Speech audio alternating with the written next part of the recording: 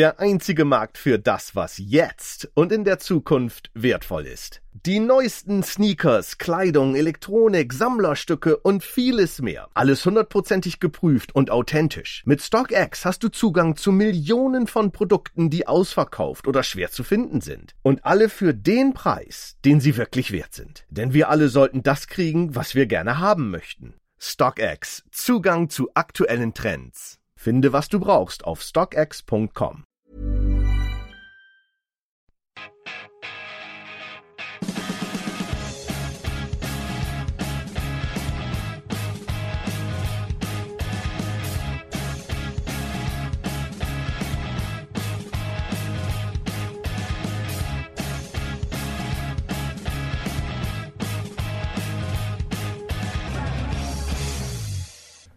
Welcome to the Chelsea FanCast, fueled by Guinness, powered by celery, the show that thinks Chelsea has had a very, very good week. Indeed, if Carlsberg did good weeks, then this one would certainly qualify. Chelsea beating Atletico Madrid by out-shithousing them to reach the Champions League quarterfinals for the first time in 7 years. Spurs getting knocked out of the Europa League with Mourinho on the verge of a full-on meltdown. And then on Saturday, it was Sunday, wasn't it? Yesterday, Chelsea reached their 25th FA Cup semi-final by beating a spirited Sheffield United 2-0. Wonderful. Now, it seems a bit harsh and a bit churlish to criticise yesterday's performance after all of that, but let's face it, Chelsea's second half performance did have me reaching for the Imodium. Luckily, there was no follow-through. Yet again, we failed to create much, and on another day, the Blades would have scored at least one of the chances they created. But winning FA Cup ties is all about the result, not the performance. And the way Chelsea are defending at the moment, if sides can't score against us, then we're in with a chance of beating anyone, which is probably a good thing, considering we have Man City in the semi-final. Of course, the other thing you need to win cup competitions is luck. And so far, it seems that Herr Thomas Tuchel knows how to ride it. Long may this continue. Now, Chelsea FanCast 806, Sheffield Steel. With an EAL, not S-E-E-L. Exactly, JK. Needs to be pointed out to the listener. That's exactly why you're here, JK. You're right on cue. Thank you. It needs to be. Fantastic. How are you? How are you, dear boy? Are you well? Good, thank you. I'm good. Yeah, very good. Thank you very much. I've been attempting to play a bust of Shakespeare today in a cartoon. A bust of Shakespeare. Bust of Shakespeare. Yes. I didn't know he had. Was it man boobs? Oh, yes. But they didn't want him to be well spoken. Had to be either speaking like that, or you had to speak like that. Because they said, no, we didn't want posh, they said. Could you not do Cockney? Yeah, we did that. He said, oh, I quite like that. He didn't hide it up here. He was a Brummie, though, Shakespeare, mate. That's right, you'd have been like that, wouldn't you? That's right. I don't think he was particularly... The quality of mercy is not strained. It's right to be or not to be, that is. Absolutely. Yeah. The earth is full of noises, the earth is full of noises, sounds and sweet airs that give delight and not. Exit pursued by bear. Very appropriate for Warwickshire. Anyway, always lovely to see you, and always lovely to have a few surreal gags with you before we talk about football. It kind of lightens the mood. It does. Now, I would say we have two very serious but also highly intelligent and very witty people with us tonight. Jonathan, would you like to introduce them? There is the wonderful Martin Wickham, of course, who is erudite, witty, informed, very amusing on WhatsApp all the time. And the check's in the post, JK. Goody, that'll be about 50 quid if that's all right. And then the sublime, the superb, the not on the show often enough, the beautiful, the history hack, the person of great wit. Oh, she's got a bit bored with me. It's Alex Churchill, everybody! Woo, woo, woo, woo! Oh, you're such an arse licker. I love it. Oh, that's not arse licking. That's the truth. Do you know what? I think the routine that JK and I have got going now is redolent, a word that I love to use, of crackerjack. with I can't remember. There was the little short fat bloke. Peter Glaze. You are the Peter Glaze to my Leslie Crowther. Exactly right. There you go. Just Google it, kids. Get on YouTube. And... On behalf of the other half of the room. What the fuck are you talking about? Exactly. Well, that's when I say kids, I'm referring to you. Get on YouTube, kids, and weep. That's all I'm saying. Right. What a lineup we have tonight. I do love the fact, you see. I mean, Tuchel goes on about this, saying, the squad is of the perfect size for 25. I am very happy with the size of the squad. Well, like Thomas Tuchel, I am very happy with the size of the fantastically, qualitatively brilliant squad that we have, which means I get to see different people every week, and I love it. Anyway, it's going to be a good show tonight. I can feel it in my bones. And on it, yes. Your Tuchel's a bit gay. No, not really. He speaks a bit Germans like that, Better. That was better. I thought you guys went a bit... Did I go a bit gay? Yeah, I thought so. Did I go a bit cabaret? A little bit Aid Edmondson in Blackadder. Yeah, the Manfred von Richthofen voice, weren't it? Okay. It is my great pleasure to meet you, Lord Flashard, and all that stuff. Okay, all right. Willkommen, bienvenue, welcome. By the way, I don't mean gay in a nasty way. I mean in a nice way. But there's nothing wrong with being gay. Anyway. No, indeed. Exactly. Can I do the show now? Yeah, of course. You sure? No, I've got more. No, yeah, okay. Okay, right. On the show tonight, we will discuss Chelsea getting away with it and how lucky is Tommy Tuchel, and another very poor refereeing performance as Pulisic and Mount were rotationally fouled.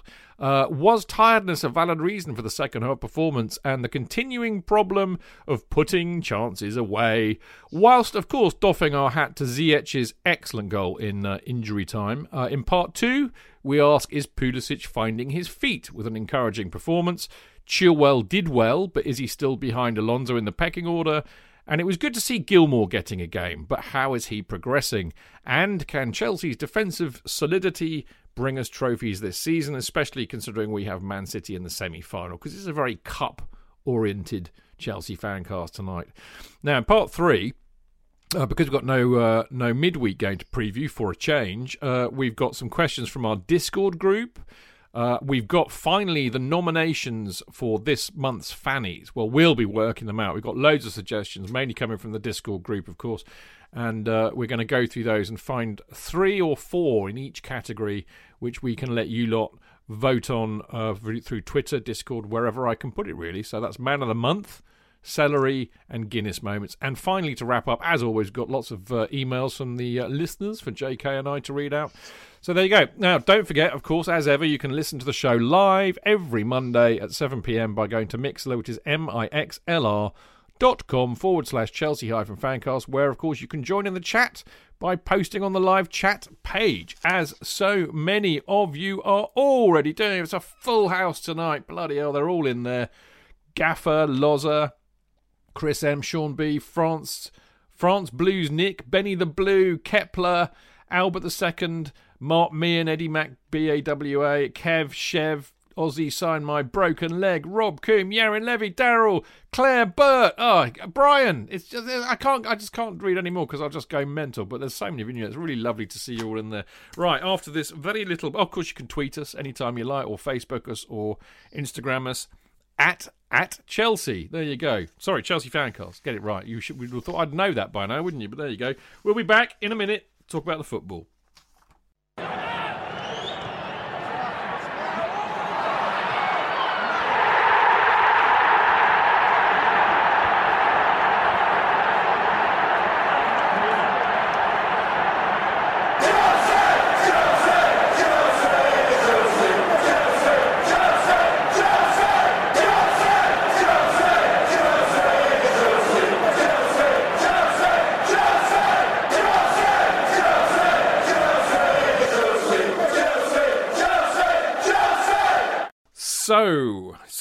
So 2-0 against the Blades, further breaking the lovely Ben from the Travelling Blades heart, JK.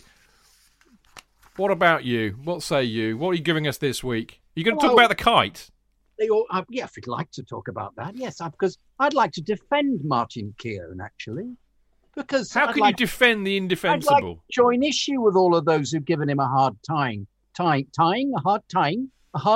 for saying that Peter Osgood's nickname was the Kite, because he could indeed hang in the air because he was indeed the kite. We all sang and indeed still sing "Born is the Kite of Stamford Bridge," don't we? And indeed, that was Ozzy's main attribute as a player. That's why there's a statue for him. He could hang in the air like a kite. They had to tether him to the goalposts. He was so aerodynamic. He had to put special lead weights in his shorts to keep from blowing away. In fact, all the 1970 Cup winning side had glorious nicknames. We've always thought Peter Bonetti was called the Cat. Wrong. He was, in fact, the Bat. Easy mistake to make, calling him the Cat. He was the Bat, as he could hang in the air and even upside down from the crossbar. Similarly, we all thought he could fly, he could take off a little bit. We all thought that Ian Hutchinson, the great goal scorer and long throw export, was called Hutch. No. He was called Inson. Hutch Inson, as in getting instant. Tommy Baldwin, you thought he was the sponge. No, he was spinach. Always had a vegetable smoothie in the pub, was known as a teetotaler in this unbelievably healthy bunch. Eddie McCready, you thought was Big Mac. Wrong. Veggie burger. Peter Houseman told he was Mary. Nope. Marmite, who either loved him or hated him. Johnny Ollins, Ollie. Nope. Sparkling water, that was his nickname. Charlie Cook, Cookie. Nope. Gluten-free biscuit was his nickname. So, in fact, hats off to Martin Keown for getting it absolutely right. He was indeed the kite, yes. In the same way that Zuma was on loan last season and Chelsea never ever won the FA Cup. The only chairman they've had has been Abramovich, which are statements that he made during the match. So well done, Martin Keown. And well done, JK. I thought that was utterly brilliant and very, very funny. And my only any apology for Martin Keown is that I think he's still concussed after Nigel Spackman quite rightly knocked him out back in about 1994. The thing that I still love and always mention to Nigel Spackman to this day whenever I bump into him. I want to kick the ball rolling tonight, really, on a theme that I kind of talked about a few weeks ago, Martin, which... Napoleon Bonaparte's favourite. I should really have asked this to Alex, as she's the history hack. But in fact, do you mind, Martin? I will, as it's a history. Yeah, question. well, I'm already a little bit disappointed that I thought I was going to get the first chance to call Martin Keown a wanker, but I've been beaten to that. So, you know what? A humourless wanker. I remember him standing by the corner at an away game. I think it may have been Goodison Park, and we were singing a song about how he looked like a monkey because, frankly, he does look like a little monkey. Was that the cup game? Because he had to go through the upper tier of the stand. Yeah. He looked like he'd rather be anywhere else but where he was. Yeah, and he just was not very... I just thought, if you get that stuff, you just have to laugh along with it, don't you? Like Robbie Savage, you're a C-bomb, you're a C-bomb. He laughs along with it on the side. It's football fans, you know the game. Keown was all like, I don't have to take this at work. Oh, I've told you my union rep. I've told you about when I was producing that program for Nuts TV, and we had this toy. You know those toy monkeys, that little kind of fluff cuddly toy. That bang cymbals together. Yeah. Well, we had one. He's about a foot and a half big, and we removed the cymbals because they got in the way of our grand plan. We found a baby-sized Arsenal shirt, which we put on the monkey, and we had it on. We had the boys, Jeff Norcott and Dave Vitti, presented the show sitting in lazy boy chairs, and we had this little coffee table between them, and we had the monkey there, and we would always refer to it as Martin Keown. Yeah. It's unfortunate, Martin, but you're a big grown ass man, and you do look like a monkey. That's Martin Keown, not me. Yeah, for avoidance of doubt, I don't want any litigation going on live during the show. Martin Keown, if you're listening, you're big enough and ugly enough to accept that you look like a monkey, and that football fans will give you shit for it. One of my great joys at Stamford Bridge. One of my great joys at Stamford Bridge is 40,000 Chelsea supporters all singing in unison. Keown, he's got a monkey's head. He's got a monkey's head. He just reminds me of Frankenstein with the bolt taken out of his neck. Let's face it, he's a twat, and I don't think anybody can sue us for saying that because it's proven. It is. You can't. Truth hurts, Martin Keown. I've noticed recently he's been wearing specs. He's got some black horn-rimmed specs supposedly to make him look more intellectual. Yeah, now he just looks like a monkey wearing. No, he looks like Homer. There is an episode of The Simpsons where Homer finds a set of glasses that have been dropped in the toilet, puts them on, and starts trying to act like an intellectual. The glasses look like that. He looks like that. It turns out, as the joke is, Henry Kissinger dropped his glasses in the bog. And if you find it, I got a still of it. I'm sure I've posted it a few times. It's an absolutely brilliant resemblance. All right, now I am going to ask it to Alex because she is the history buff amongst us, and she's a genius at history. Alex, you will remember that famous quote from Napoleon Bonaparte, which was, "Give me luck." I mean, basically paraphrasing it and misquoting it dreadfully. "Give me lucky generals, not good ones." And I've got a real feeling about Tommy Tuchel that he is a lucky general. He's also, I think, a very good one. But you know, he put in a side yesterday that was actually very close to what me and JK figured out on Friday, and Clayton figured out on Friday, against a Sheffield United side that I thought would be a lot more nuggety, having had their asses handed to them 5-0 the weekend before. And he kind of got away with it. He's a lucky manager, mate, and I think that's brilliant because you need luck to win cup competitions, don't you? If at any point he tries to march on Russia, though, we need to intervene on Twitter. Put an end to that shit. We send him to St. Elba or something. Yeah. Well, St. Helena, I'm getting them mixed up. It's Elba and St. Helena, isn't it? Can I just say that I just don't necessarily think it is all luck. And speaking with my football head and not my heart, the difference is palpable in how he manages a 25-man squad to how Frank managed a 25-man squad. I don't think Frank Lampard's a bad manager. I don't think he's incapable of preparing 11 men and sending them out to win any game and talking them into winning the game and geeing them up and getting the training right. I don't. In terms of a top Premier League side and managing a squad through multiple competitions, our beloved Frankie was woefully out of his depth. And this is like Daddy's home. Are you allowed to say that, though? Are we allowed to just... I agree with her. No, I agree completely, but I just wonder, I'm being sensitive. Even if I didn't agree with her, she's allowed to say it. Yeah, and I know, but, you know... I love Frank Lampard. I love him. We all do, but you're absolutely right. Daddy's home is what it feels like. Except we don't score very well. But We're going to get onto that. I know, but I thought I just... Fine, but don't forget Conte when he first arrived. Remember what he said when people whined about that? He said, the first... Shut up in your face. I walk in and I make sure we don't concede. You start with the defence and you stop leaking goals and then you worry about the other end. He has the talent that means that the other end will come. But his overwhelming priority when he walked in was to stop us leaking goals, and he's done it. Indeed. Martin, do you think Vater Tuchel got away with it yesterday? Vater Tuchel? Vater, daddy in German. Vater, Mutti. I don't speak German. Mutti and Vater. Sounds like he needed that Imodium you were Mutti talking and about Vater, mate. I tell you. Go and Google Translate it. I'm right. No, 9. I won't do that. 9.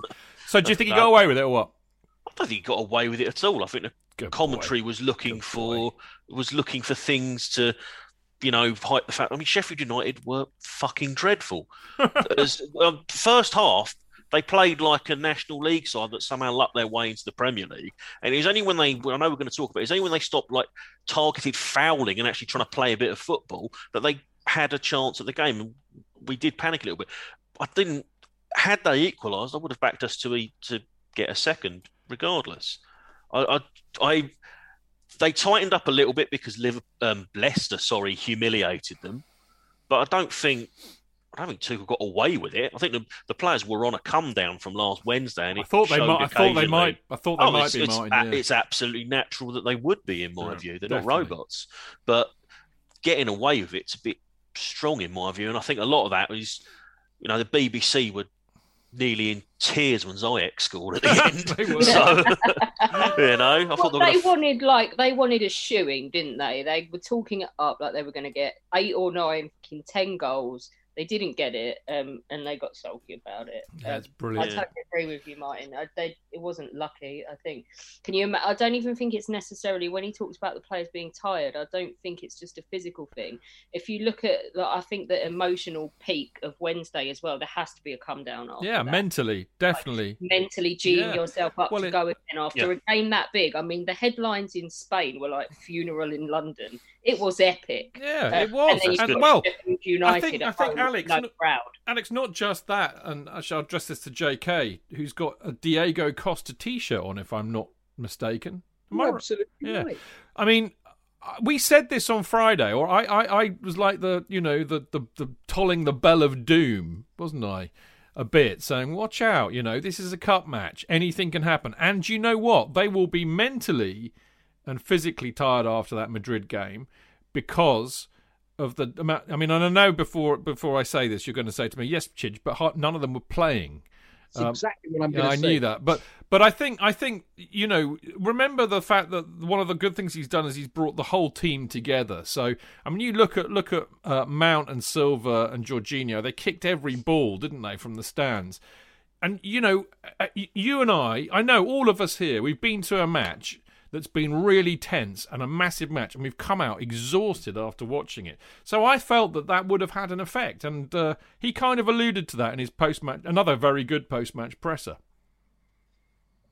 Well, I think that's a big excuse, isn't it? You'd have thought You're a hard man, Jonathan Kidd. You're a hard man. They're all professional footballers, Chidge. That's what they do for a living. You're going to tell me that Gilmour would be mentally affected by us winning on Wednesday so that he puts in half a performance? I have to say he didn't. I thought Gilmour had a very good game.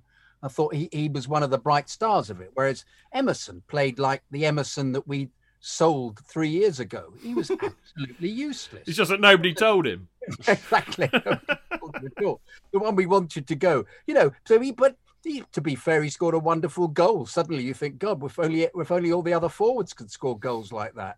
But on Wednesday, and Adoy ran around like an absolute idiot. I don't know what he was doing. He just kept giving the ball away. So,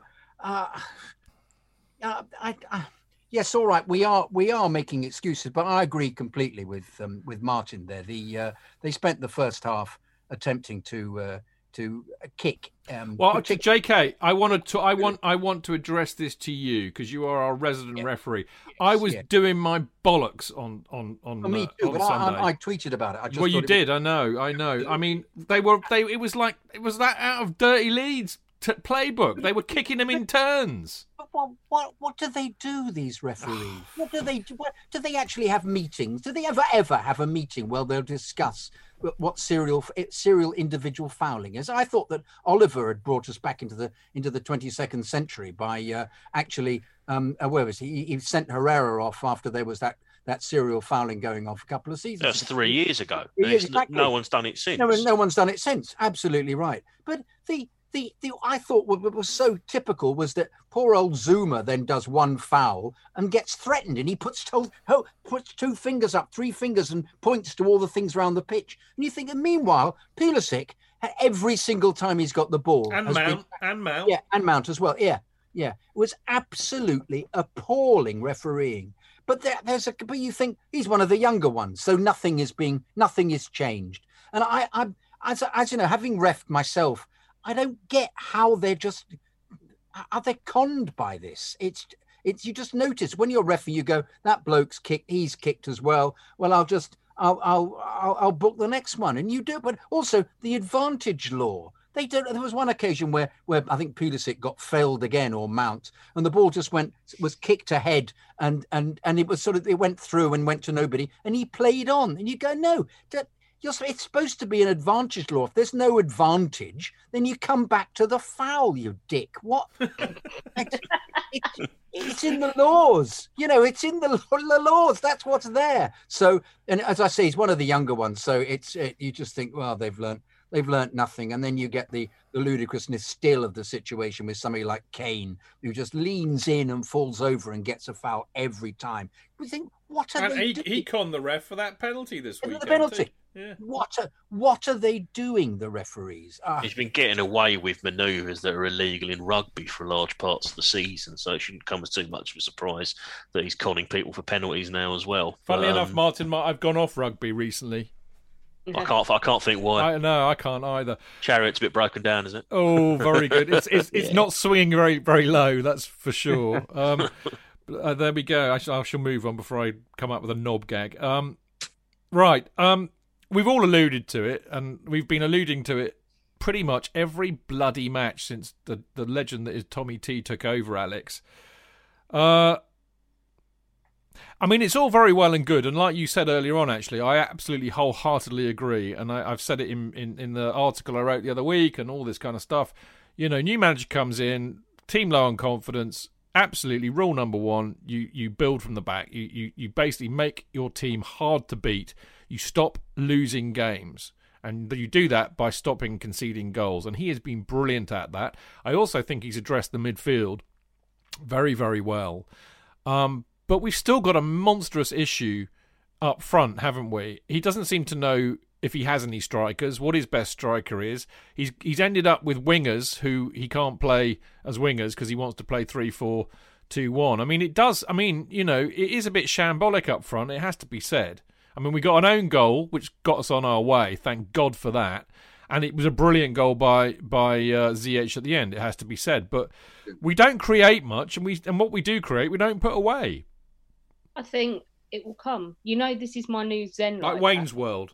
Yeah, because we're not like going to matches, I appear to be much more zen this season. I think it will come. I think if you'd have said, okay, if I'd have said to you, in the midst of our free fall just before Frank went, JK, this new guy is going to turn up and turn Andreas Christensen and Antonio Rudiger into an impenetrable defence, you would have had me committed. No, I wouldn't actually. I wouldn't, because I would have given Tuchel a chance because he's. Yeah, but then you're sane. Really, but you wouldn't. It would have been an ask, wouldn't it? You'd have been looking at that and thinking, "What, really? We've been an absolute nightmare at the back for the last 18 months." And I think, you appear to have dealt with that first. The two players that we'd have thought once again, like Emerson, were going to be on their bikes as soon as possible. Yes. Yeah. Now, if you look at it up front, the talent is there without a doubt. There's no question the talent is there. You may have questioned that at the back before he came in, and I do think it will come. I think he has got square pegs in round holes. Every manager's going to want to do things differently, and don't forget, this is not a squad that was bought for him. So he's just making the best of it till the end of this season any way he can, I think, and I'm okay with that. I think we'll see some shuffling in the summer. I think I think the thing he has to address, really, Martin, is he's got. I mean, and it's going to be really interesting because, of course, he reverted back to a 4, didn't he? The other night, the other day against Leeds at the back. So it's clearly he's thinking he's got to get the combination right, and I think he has got a problem at the moment because he's got Hudson-Odoi, Pulisic, and Ziyech, who are all wingers. They're not really this kind of. I mean, I know Ziyech was sold as that, but he's a right winger who likes to cut inside and fire it off on his left. Hudson-Odoi and Pulisic, they like to play on the left, cutting on their right. So you've got 3 wingers, and then you've got Mount, Hazard, and Werner, who can all play in that kind of little 10 pocket. Because I don't think Werner's a number 9; he's an inside forward. And then you've got Havertz, who can play in the 10 or the 9, and you've got Giroud and you've got Tammy Abraham. So if he's going to play 3-4-2-1, maybe what he has to do is bite the bullet and say, well, I like Hudson-Odoi as my right wing back. He can play there. Pulisic and Ziyech can fuck off, and it's going to be 2 of Werner, Mount, and Havertz in the 2 behind the striker, or Werner and Mount and Havertz as the striker, and or Tammy / Giroud. Hang on, let Martin answer that one first. I just want to say though, Chidge, I'm not going to answer it. Just you said Hazard instead of Havertz. Did I? That's because I've had a beer. No, but I got so excited for a split second. You knew who I meant, Havertz. I know, but I got really excited. I was like, have I missed it? Have I missed it? Well, yeah. I'm excited. Is he coming back? No, I think he's probably not going to play football again from the reports that are coming out from Spain, which is tragic, really, if you think about it. Anyway, Martin, answer the question.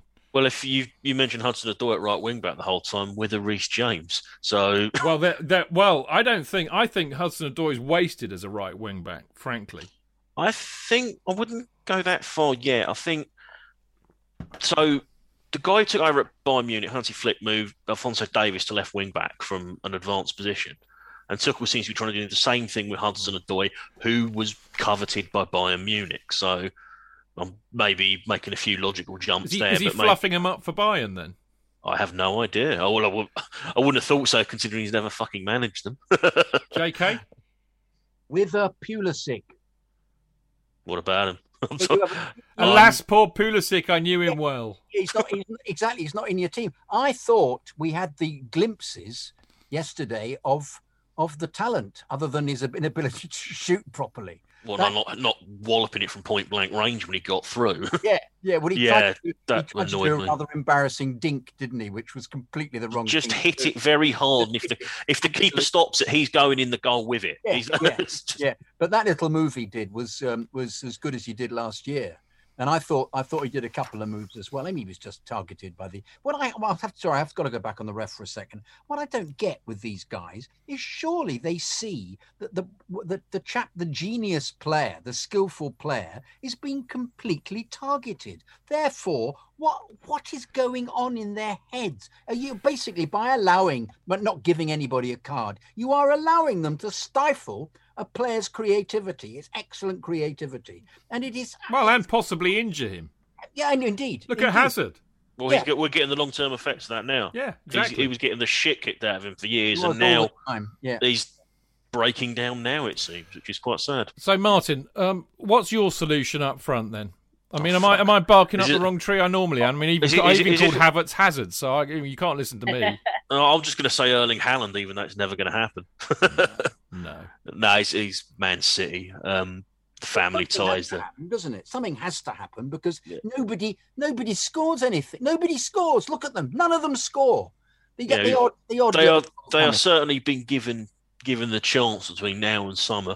I suspect we just have to wait and see what happens then, because he's rotated it enough times, giving people enough chances, and if they're not delivering, then and Tuchel gets a summer transfer war chest, cliche alert, then we take it from there. I mean, I've not seen any targets mentioned, so who knows? Maybe they have persisted with it for a while. I heard a rumour today that I dare not repeat, so I won't. But stop! No, I can't do that. I can't. No, what? No, I can't do that. No, because I need it to come.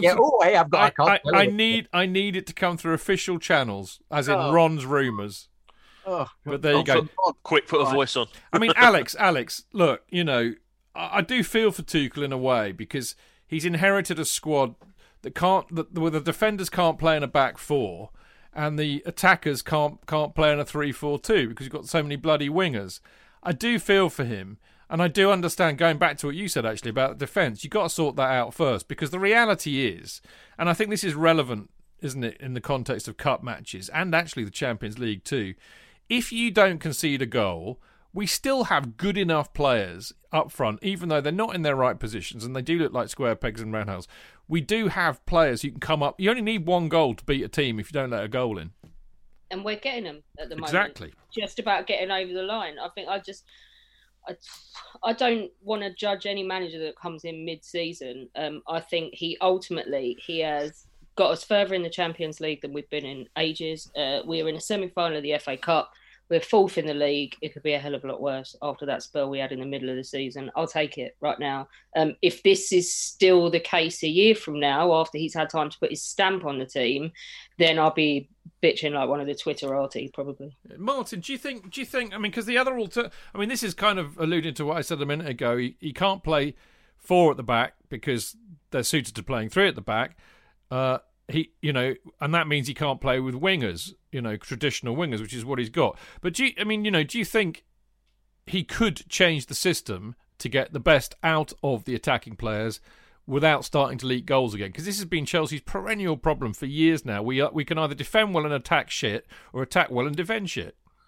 Doesn't seem that way, because every time we've tried to transition to a back four, we've looked vulnerable. Yeah. Even trying it against Leeds, and Mondi was the main reason we didn't lose with some of those saves. This goes back to when Conte was in charge, switched to back three, tighten up defence, hit them on the counter. Yeah. It looks like we're reverting back to that principle at the moment. It's working very well in the short term, and we just have to see, is there a way of making the attack work with three at the back? Because he certainly isn't going to muck around with the defence while it's working. I mean, the reality is, mate, I think so, JK. I mean, but it means that Pulisic and Ziyech are sidelined to a degree. I mean, you could argue Pulisic, I think, can do a job in one of the two behind the striker, I think. And you could argue, I mean, based on his last couple of performances, that Ziyech can. So maybe I'm jumping the gun a bit. But I wonder if, in Tuchel's head at the moment, his preferred three up front are Werner, Mount and Havertz, with Havertz as the 9. 9. I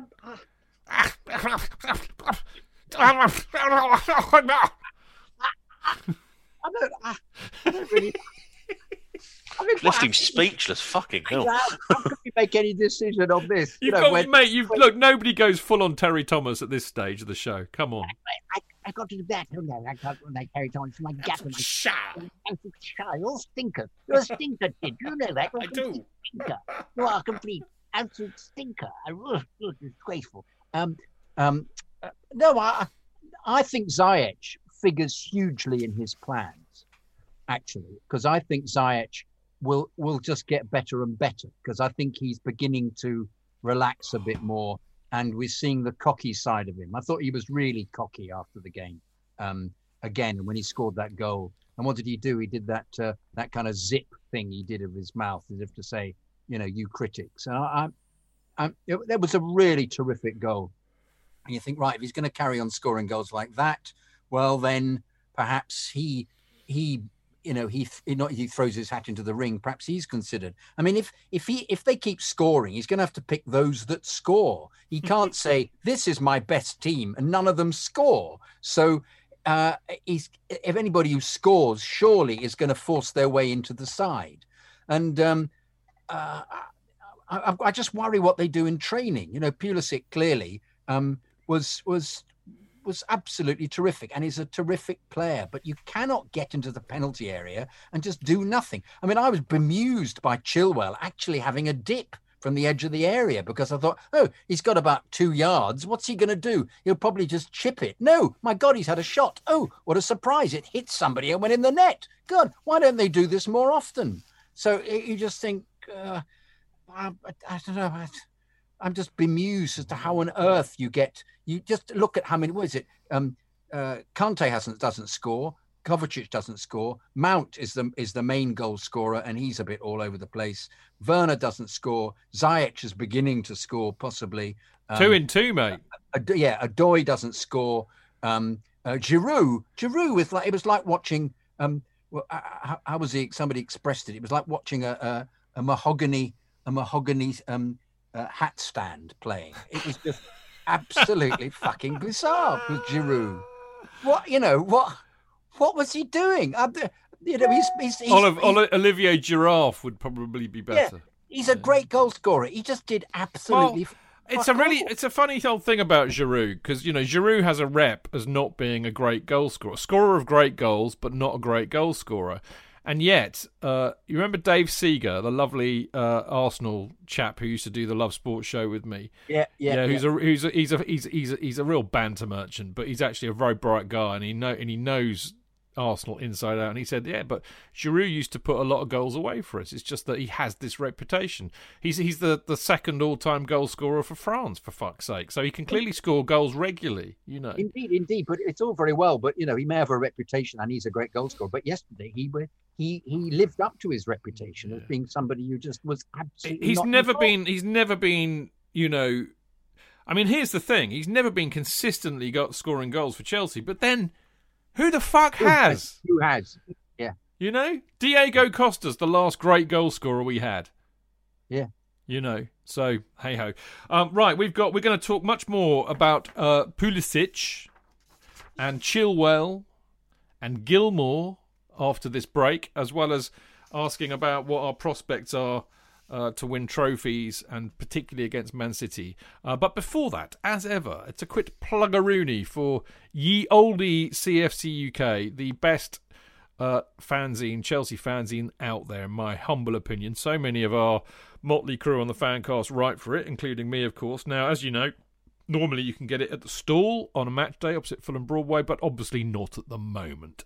But you can still get it. You can still get a hard copy by emailing cfcuk@gate17.co.uk, and you can start to subscribe by doing that. It'll cost you £2 a copy, which includes first class postal delivery, or you can get it online at cfcuk.net, and you can get it digitally on the Matchday digital app.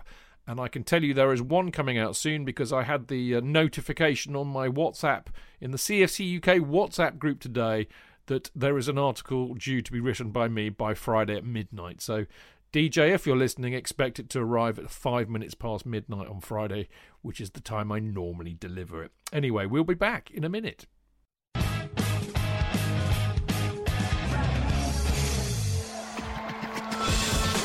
Real fans, real opinions. I'm Jason Cundy, and you're listening to Chidge and the boys on the Chelsea Football Fancast. Total nutters and proper Chelsea. Footballfancast.com.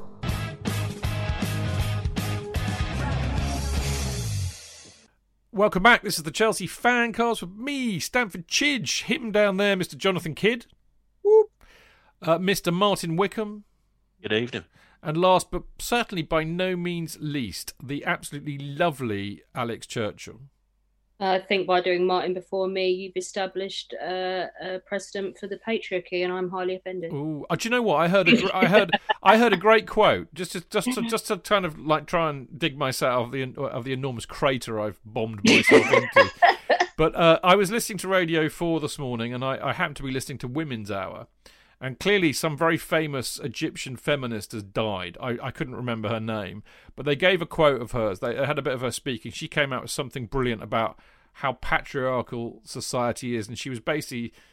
I can't remember exactly what she said, but basically the point was she was saying, yeah, but women, when we get married, we have to take the husband's name. When our children are born, they have to take his name. And I think actually it really resonated with me, and I thought, bloody hell, that's actually a good point. We are still a very patriarchal society.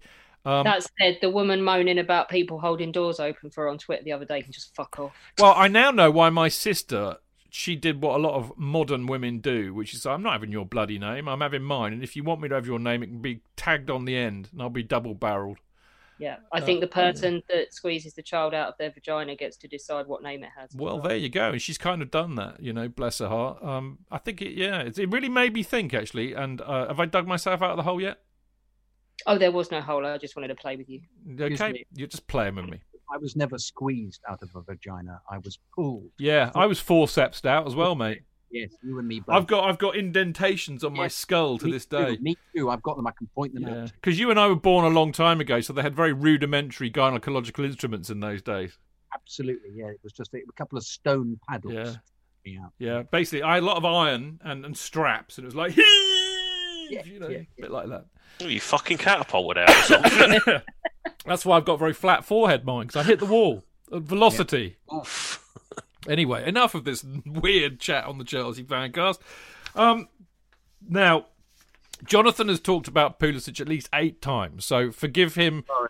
No, don't. Look, Jonathan, we come on here, we talk about what we want to talk about when we want to talk about it. It's my job to bring it all back into some sense. Don't you ever worry about that. We've now lost Alex, so I'm going to ask this to Bertie. Bertie, what do you think of Pulisic, mate? You're bored, mate, aren't you, or tired? Is my lovely, beautiful, resonant voice putting you to sleep, Bertie? I think it was more that the eyes half opened when you started talking on a bit about being dragged from your mum's vagina. That was when he woke up, one eye opened, as if to say, "What the fuck is this?" Pulisic, what were we asking about Pulisic? Well, Bertie's opinion is that Pulisic's facial hair is insignificant. Well, Aniaban on the Discord group wanted to ask a question on the show, which I've not included actually, because I think he was joking, but he wants to know if basically a bit like another history question really. Samson and Delilah. Samson had his hair cut and he lost all of his powers. So it has the same with Pulisic in reverse. With Pulisic shaving off his beard, has it made him more aerodynamic and therefore better? I think he looked a lot better yesterday. I thought that was his best performance for a while, bar the failure to actually, he got the shots on target. He was so annoyed with himself, wasn't he, about not scoring a goal. The only thing I have to say about Pulisic on that game, though, was that Brian and I established that had we both been slutbags in high school, we could be his parents. Not us together, but either one of us. Why is that? Because we're just crossing that age threshold now. Oh, right. Britain probably is as well, where you go from sort of, first of all, looking up to the players, then they're all your age, and now it's like, oh, if I'd been a total hoe bag at school, then I could be Mason Mount's mum. just about. That means a whole bag. Well, I would have needed to have been about 13.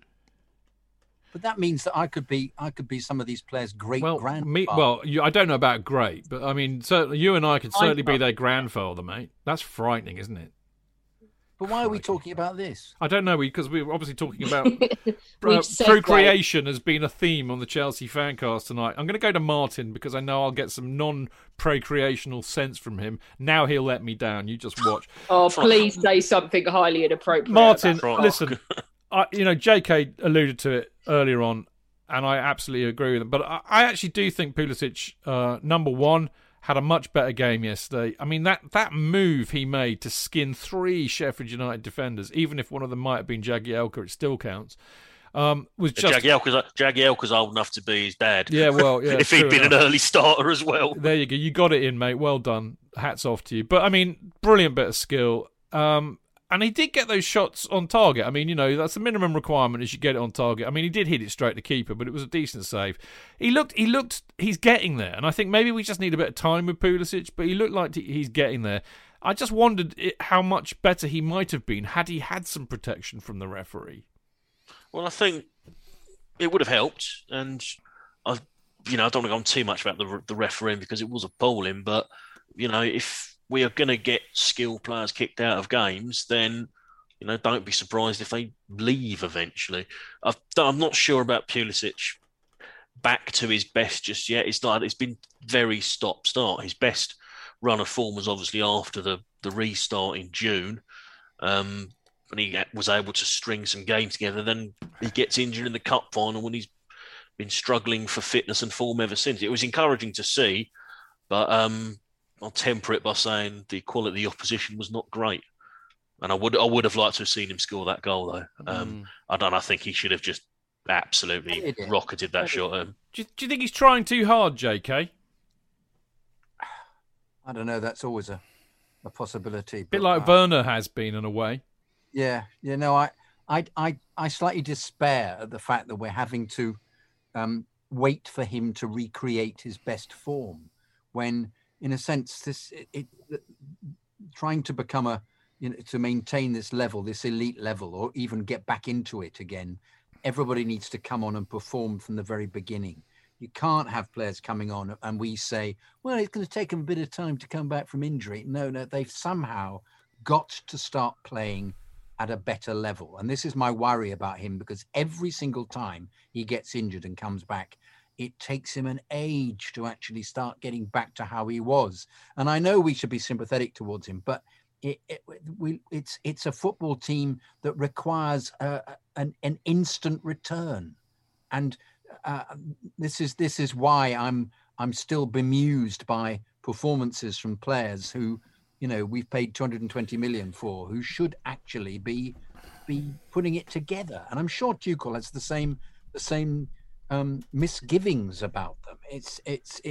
It's mystifying. It really is. Well, mate, I think you have a really good point.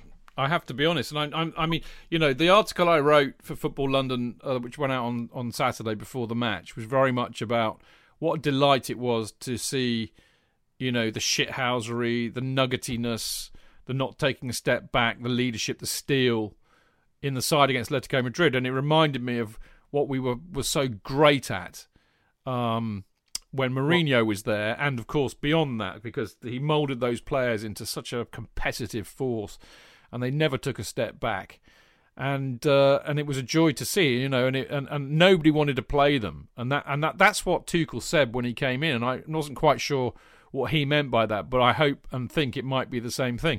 But in those days, we had loads of players coming in, but if they weren't good enough, they had a couple of chances to prove how good they were. If they weren't up to it, they were out. Sean Wright-Phillips is a good example of that. Bought in, paid a lot of money for him.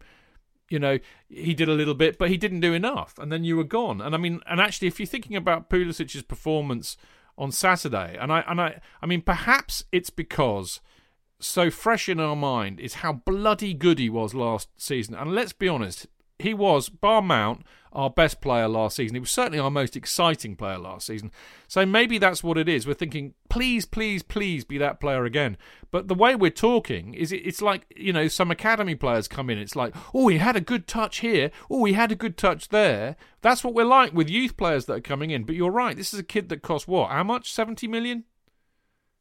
Maybe not that much, but 60 nonetheless, round about that. A lot of money, and you're right. You pay that kind of money for what's supposed to be a world-class player. They've got to do it every week, and maybe that's where we are. Maybe that's how we should be looking at it. I mean, my instinct is not to do that because I'm quite a lovely, forgiving soul, and I like to see people do well. But is there a fear as well that that type of thinking is why we swung Salah and De Bruyne out prematurely? Well, yeah, I mean, there we go. You don't want to repeat that mistake again, even though both players were very poor in a Chelsea shirt. Well, there seems to be, from everything that we hear from people who are close to the club, the Matt Laws of this world, Simon Johnson, people who do actually talk to people at the club quite a lot, there seems to be a shift caused by that they're really loathed. I mean, Christensen set up as the example, we don't want him to be another De Bruyne. In other words, they don't want to let a young guy go too soon, only for him to turn into an absolute world beater. And I wonder if that shift will mean that they will persist with players like Werner, with players like Pulisic, Havertz. Obviously, it'd be interesting to see. I don't care as long as they end up being bloody good. That's all. I'm actually talking of young players that perhaps need a bit of patience. One is Chilwell. And I actually thought, Alex, that Chilwell did pretty well on Saturday against Sheffield United because I was a bit down on him after the Leeds display because I felt that he made a lot of poor choices and he falls over a lot. And I felt, come on, mate, you're a defender, you need to toughen up a bit. But 2 assists, the own goal came from his cross, and he put in a great pass for Ziyech for the second goal, and I thought he did okay. But the real thing is, is he still behind Alonso in the pecking order? I have a suspicion he is. Possibly at the moment, but I think he's doing all right. I think he out of all the players, his world has been rocked by Lampard out and Tuchel in, because for whatever reason it has put him down the pecking order because he'd rather have Alonso as a wing back or whatever. I think he's doing all right. He's doing enough when he comes in. Yes, he does fall over a lot. That is annoying. But like you say, 2 assists. Could he have done much more on Sunday? I don't think so. Anyone who's like, well, he could have scored a goal, piss off. He's a defender. I think people lose sight of this sometimes. Defended well, actually, I thought. Defended well. We kept a clean sheet. He got 2 assists at the other end, which that's just a bonus in my eyes when defenders do that. So I don't think he could have done much more. Good. Fair enough. Chilwell for you. Still behind Alonso? Yeah, well, he'll always get in if he wants the defence to be better, because as we know, Alonso is like a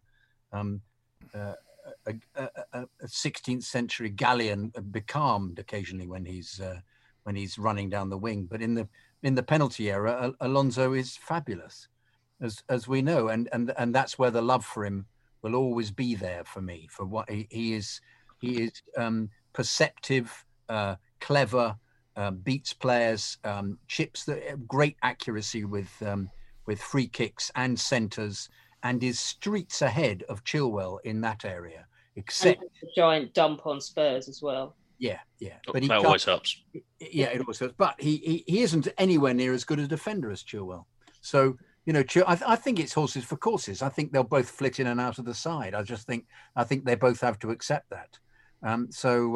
And also, he just seems to pick him if he wants somebody a bit bigger. So it'll be, if it's a bigger side, he'll pick Alonso. It seems to be as basic as that, because Alonso doesn't have the problem if the defenders are there doing that role for him. He's not then stuck, the last play, and he has to run back. But Chilwell is a much better defender. Yeah. And a decent player. He's yet to be as outstanding, bizarrely, as he was when he first played for Frank. But no, I think we've got a couple of very decent players there. It's just a question of he'll rotate them. As you said, horses for courses, because he likes to pick Alonso when we need a bit of height at the back, which I think is shrewd. Talking of height, or lack of it in this case, Martin. Not you, Billy Gilmore.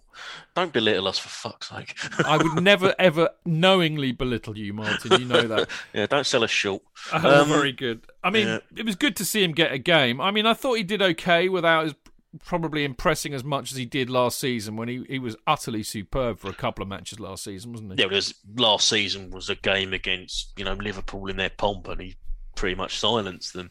I thought he did okay yesterday. I thought he was perfectly fine. As one particularly brilliant challenge he put in, where he's just absolutely clattered someone fairly and one possession. I love that. That was wonderful. Yeah, I did wince though, because I thought, for fuck's sake, be careful of your knee. Yeah, that still seems to be getting. They still seem to be managing that, don't they? Mm. Has he? This might just be my eyes playing tricks on me. Has he had a bit of a growth spurt as well? Has he got a little bit taller? I think he might have done. Maybe an inch. It's gone shorter, if you ask me. No, you're just further back from the telly, John. You're like that commentator. You're like that commentator, mate. He said, well, I can see that it was a throw-in from 80 yards away. But you couldn't see what happened in front of you, which was 10 yards away. Wilson, God save us. Oh, God, that's absolutely appalling. They're a couple of idiots, those two, aren't they? Can I just say, I thought Gilmore had what I loved about what's wonderful, which they lost a bit in the second half, they do pass the ball really, really brilliantly, slickly. They do as a team. They really do. All first time pass. There are moments where you just you exult over the excellence of the passing, and that's something that they had under Frank, and then they lost it. And he seems to have recreated Tuchel, just this ability to pass your way out of any situation. Or just even not any situation. They're creating very good angles with absolutely beautiful slick passing. It's really it's gone under the radar a bit. That I mean, to be fair to us, we have mentioned this a few weeks ago, but I think it's a real joy to behold. I mean, Sarri tried it, but it was always too flaming slow. Frank tried it, but we would lose the ball too much. It's where we've been trying to go, and I don't know what Tuchel's done to make it work, but it's just brilliant, because if you can get up the pitch from back to front, just passing. I mean, people think that I'm a bit of a Luddite and I just like seeing hairy-ass footballers clatter each other, which is true, but I'm not averse to the beautiful game, and to see. I mean, they've done it a few matches actually recently where they've just gone from back to front with about 6 passes, and it's just been absolutely brilliant. Alex, Billy, I mean, you wouldn't have been there. Martin was. We had Pat Nevin do a fantastic Q&A. 3 hours he was on for the Supporters Trust on Saturday. And he said something really interesting about Tammy Abraham, and I think perhaps the same will apply to Billy Gilmore. But he was saying he thinks that Tammy's a really good striker. He's got it. He's got it enough in his locker to be another Drogba. But what he hasn't got, he's too willowy, is what he was saying, and he needs to fill out. And he said the trouble is, of course, you just don't know when these young lads eventually fill out, and it is a physiological issue as a man. I mean, I was, believe it or not, a willowy, wispy, slight creature for most of my 20s, and then suddenly, late 20s, I became a bloater. I mean, how did that happen? And it was literally overnight. So we all take time, and it's on our own time. And I wonder if Billy Gilmore's like that. I mean, JK was saying he looks, or somebody was saying, maybe Martin, that he looks as though he's filling out a bit. In his position, it's kind of important, isn't it? Because you do need to have a bit of presence to be that kind of a midfield player. It is, but I mean, I've met him, and I think that's just his build. I mean, he's tiny. Is he? Yeah, I mean, he's still taller than me. You met him? Come on, you can't just say, "Oh, I met him." Throwaway comment. It was he was one of the other players that came out before Rudiger did when we did that thing. Right. You know what? For a kid, he was absolutely wonderful with that little boy we took. Came out, chatted to him, had a picture done. He was a really sweet kid, Billy Gilmore. But he's little. I mean, he's not going to ever look like a hazard. He's never going to be meaty. He's got a build like Ashley Cole, and that's who he is. I don't think there's much to come in terms of filling out. In terms of him getting a bit stronger on the ball, I think that will come. I mean, he's only 19. Hopefully he's still got some growing to do, but I do think he just appears to be built like Ashley Cole. I don't think he's never going to be never going to be solid like Hazard, I don't think. Ashley Cole, incredibly slim, isn't he? But it's strong with it.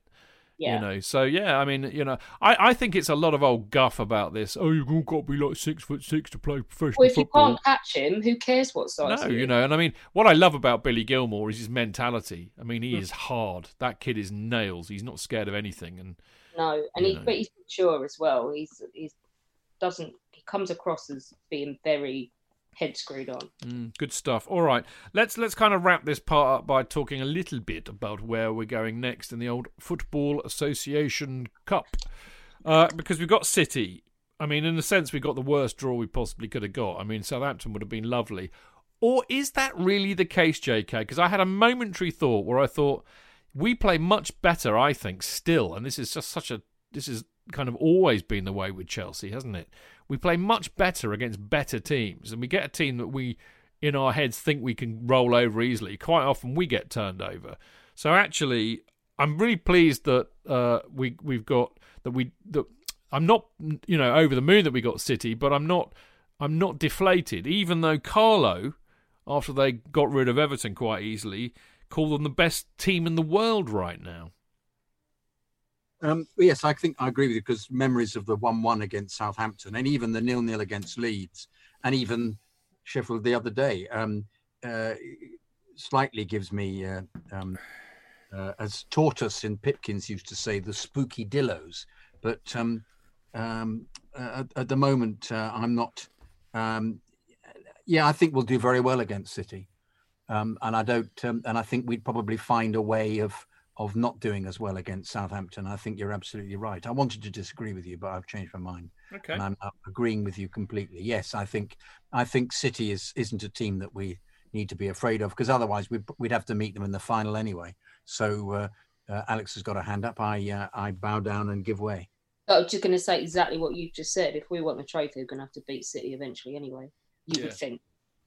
Absolutely. Always the way, isn't it, Martin? And sooner play them in the semi-final than the final, because the final, it's you can prepare. They'll prepare directly for it, and they won't leave won't cut any corners. Whereas if you play them in the semi-final, it's either side of their Champions League game against Borussia Dortmund.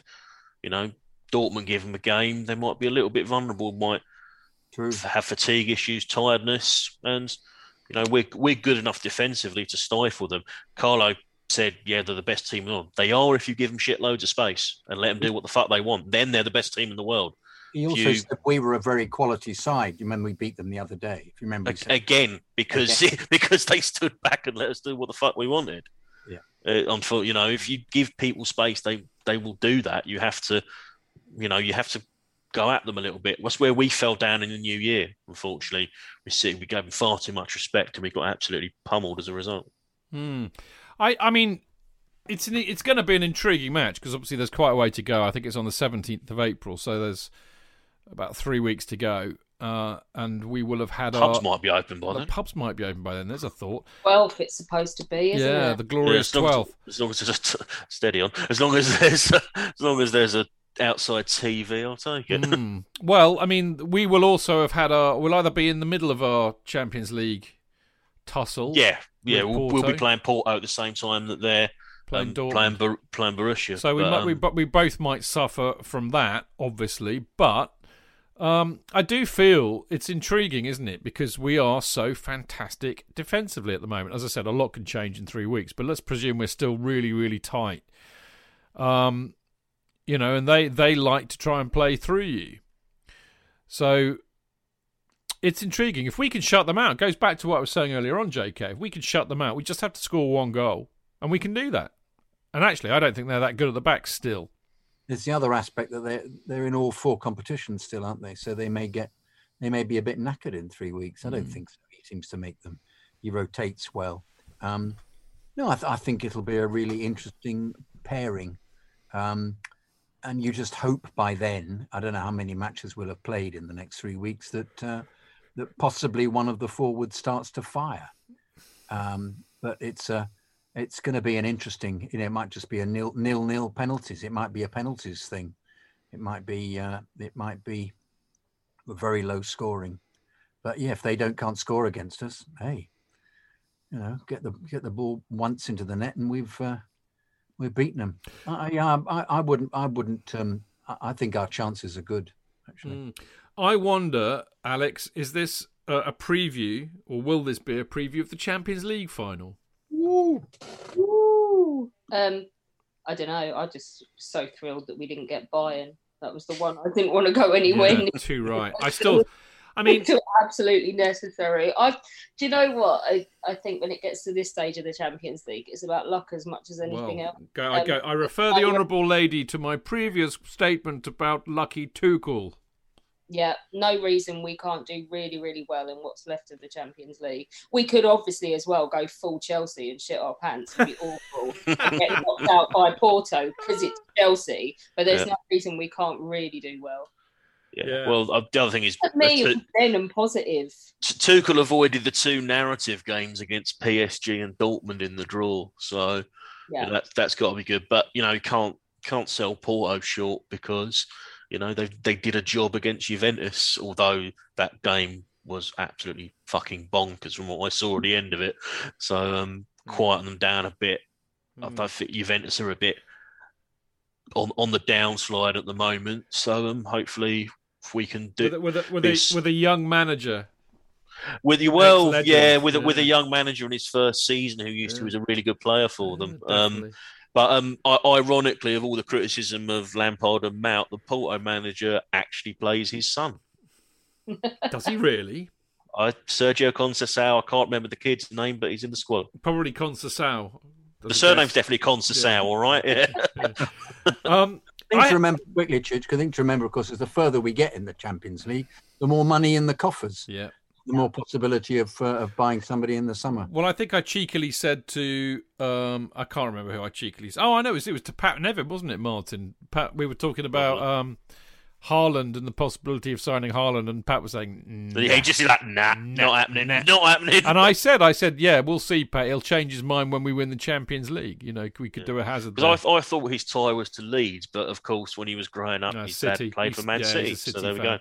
But I think that, the other thing that occurred to me, I did a lovely little podcast with a very young lad called Shane Holcomb from Pennsylvania yesterday. And I talked to him about an idea I've had. That's possibly because I listen religiously to Trans Euro Express on a Sunday night with Danny Kelly and a whole plethora of really good journalists who know their Andy Brassel. Andy Brassel. There's Kevin Hatchard, Lars something. Sivertson. Thank you, Martin. Really good. Tim from Brazil. What's his name? Tim Vickery. God, you're good. I've been fucking locked down for a year, for fuck's sake. Yeah. But anyway, it's a really, really good show, and I listen to it religiously on a Sunday. And so I've been picking up a lot of what they've been saying about a lot of the big European leagues, and I have a theory here that, you look at La Liga, Barcelona, Real Madrid, not at the races this season, really. Atletico should probably win that. Bayern have not been the tour de force they normally are. PSG losing games. Everywhere you look in Europe, it's a bit Billy bonkers. Over here, you could say much the same, although City are beginning to come, rise to the top as you would expect them to. But it seems to me that lockdown, COVID, fatigue is playing a big factor in all of the European leagues, including this one. Unless you've got a humongously huge, qualitatively brilliant squad. Man City, huge quality squad. If you go and ask opposition managers, opposition pundits, and basically anybody but Chelsea fans, if we've got a really large quality squad, it would be a universal yes. It's only us that sit here picking holes in it, and half the players. Everybody else thinks that we've got one of the best squads in the league. Would you say so, Chidge? Well, just let me finish the point and then come back, because otherwise I'll forget it, because I'm getting old. But my point is that the way that this goes back to what you were saying actually earlier on, funny enough, Alex, but the way that Tuchel's managing that squad, he's making sure nobody gets frozen out, everybody's still quite fresh, everybody's still hungry. That might stand us in really good stead against some of these European teams, let alone the English ones. Anyway, I give way to the honourable lady. But I was just going to say, to what extent, sounds like an essay question, is cumulative... Toxtopho Grady. Yeah. to what extent was that squad assembled before COVID hit? Wickham, you're Rain Man. I just wonder if they had that they had those players and they brought them in before COVID and they got settled in Manchester before they were told you can't ever leave your house or have your family come to stay or anything. Ours have all come in since it started. You know, the main guy that came in was Ruben Dias from Man City, wasn't it? I can't remember if that was. I think that was after COVID, but I know what you mean about the other players being there and in place, and our guys coming in after and not being settled. Yeah, but yeah, they do have a point about the size of the squad. It's just been how it's managed, and you know, in a few weeks' time, some of these players that have struggled a little bit could find form, and we are in a hell of a position if that happens. Which is the JK theory. Yeah. Yeah, I'm a subscriber to that. I still have hope that it'll click. I mean, you know, just to kind of wrap this part up, I have to say, John, I don't know, you were there on Friday, Jonathan, for our preview show. Have you seen me that enthusiastic and excited about Chelsea for ages? No, well, probably 10 years ago when I wasn't on the show, you were. He was drunk. He was drunk. There's a big difference. These two things are not related at all, by the way. You know, there's no bell curve of when JK turned up. Goodness gracious me. What a scurrilous thing to say. You were unbelievably positive and well, we were wonderful in the week. Yeah, because I think Tuchel's the bloody real. He's the daddy. He's the farter. They played absolutely brilliantly. So, you know, what? Why shouldn't you be enthusiastic and think they're going to win the Champions League? You were saying, yes, we're going to win it. We're going to win it. You said, I'm feeling as eager as a little boy. You said that, didn't you? That, you know, who's about to watch his team win the Champions League. You said that. So, I did. And I was with you. I was with you on that. We both went, hoo about it, didn't we? Do you not believe me about Vater is German for father? Ready? I'm sure it is. Shh. Vater. See? There you go. Vater. That is father in German. Unlucky. Herr Tuchel is der Vater when it comes to Chelsea. Yeah, I mean, look, I'm really positive about him. I think, Alex called him a daddy. He's absolutely a grown-up. What he's done with the defence is superb. He's getting the best out of what is a shambolic squad, I'm afraid, if we think about it. You know, you've got players who can't play in a back four, but can play in a back three. You've got wingers that aren't playing because, all of this kind of stuff that we talked about. He's working it out. So therefore, I have faith that he will somehow find a way to find his best combination up front. And there's still, 9 games to go in the league. We've got semi-final and hopefully the cup final and, another 3 rounds of the Champions League. I think I smell a trophy here. I smell a Tuchel debut trophy. I really do. And I actually even think we're capable of winning the Champions League because, the whole shithouse aspect of it. At the end of the day, it's a cup competition. You can shithouse your way to winning the Champions League. We've seen it done so many times. We've done it, for God's sake. And I love the fact that the shithouse is back as well. Now, something that is definitely not shithouse, as Martin can definitely attest to, is the Chelsea Supporters Trust. As I said earlier on, Martin, it was brilliant with Pat, wasn't it? Yeah, he was very generous with his time. I think he enjoyed it as much as everyone else because he really got into it and was just like, I think he's like, your limit was, say, 2 hours. No, I'll keep going. Going. No, we asked him to do 2 hours, and I was getting, you don't know, as we were messing each other behind the scenes, going, we should tell him it's time to finish, So of course I had to do that, but he was up for doing 3 hours. I think he'd have done more. I really do. What an amazing bloke. So there we go. That's what happens when you sign up and join the Chelsea Supporters Trust. £5 to be a member, of course, which means you can vote and attend the meetings like the one we had on Saturday with Pat Nevin doing a wonderful Q&A. So that's a good enough reason to join. He may have a book coming out, I believe. He has got a book. That was the gist I got from but he didn't want to plug it. He would have. I mean, that was my fault. I felt duty bound to ask him about his book. And he didn't want to talk about it. He was much. In fact, he shut me up asking him questions or asking questions from the people that were there, and started asking questions of them. He started asking them about their backgrounds on Zoom. Yeah, he was brilliant. Yeah. He was absolutely brilliant. But anyway, obviously the Supporters Trust has a more serious element to it, which is we have regular meetings with the board of directors at the club, so people like Bruce Buck, for example, and we solidly push forward your fears, your points of view, your grumbles, whatever it might happen to be. So it's a really important thing. And the more of us there are, the more loudly that voice can be heard. So go to chelseasporterstrust.com to sign up, and go to at Chelsea S Trust on Twitter. And the other thing that's an essential, if you're a real proper dyed-in-the-wool Chelsea supporter, doesn't matter from wherever you are, however old you are or whatever, you need to get yourself a Chelsea pitch owner's share. Why, I hear you say? Well, if you do, it means you will own a slice of Chelsea, or the pitch to be precise. And what that means is that when there are like thousands and thousands and thousands of shareholders, which there are, that means that it's really, really hard. If Roman ever sold the club, for example, it would be really hard to sell it to a rapacious property developer who would build luxury flats on it. So, kind of basically it protects the idea of football being played at Stamford Bridge forever, which is what we all want. It's easy to get a share. Just go to the Chelsea website and search for Chelsea pitch owners. They're really cheap. I mean, 31 quid will get you an electronic share, and you can pay anywhere up to 210 for framed shares, signed by players shares, and even being presented on the pitch whenever we get back there. So there you go. I commend it to you. We will be back for part 3, where we've got Discord questions, fannies, and emails.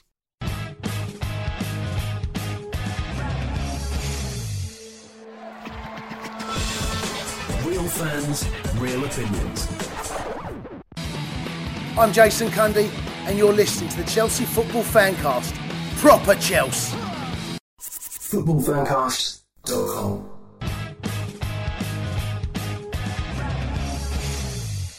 Right, welcome back. This is the Chelsea Fancast, part 3 of a 3-part trilogy. Tonight's show is officially a trilogy because there are only 3 parts. But they're all very good, so I hope you've listened this far and carry on listening. Now, this part's a bit of a mixed match, really. We've got a lot of no match to preview, so obviously it gives us a bit of a license to do some other things. Now, as many of you will know, if you join up to Patreon, which is very easy to do, and I'll tell you how to do that later, you immediately become a member of our discordant Discord group, which is a bit like WhatsApp, but much more fun, and it's a bit like Twitter, but much less toxic. Apart from me, I'm the only element of toxicity in the Discord group. Isn't that right, JK? Oh, God. Well, if you want toxicity, it's Chidge. It's Chidge, absolutely. But basically everybody else is lovely in there. Even Mr. Stick, who I do believe is in Mixler tonight. But there you go.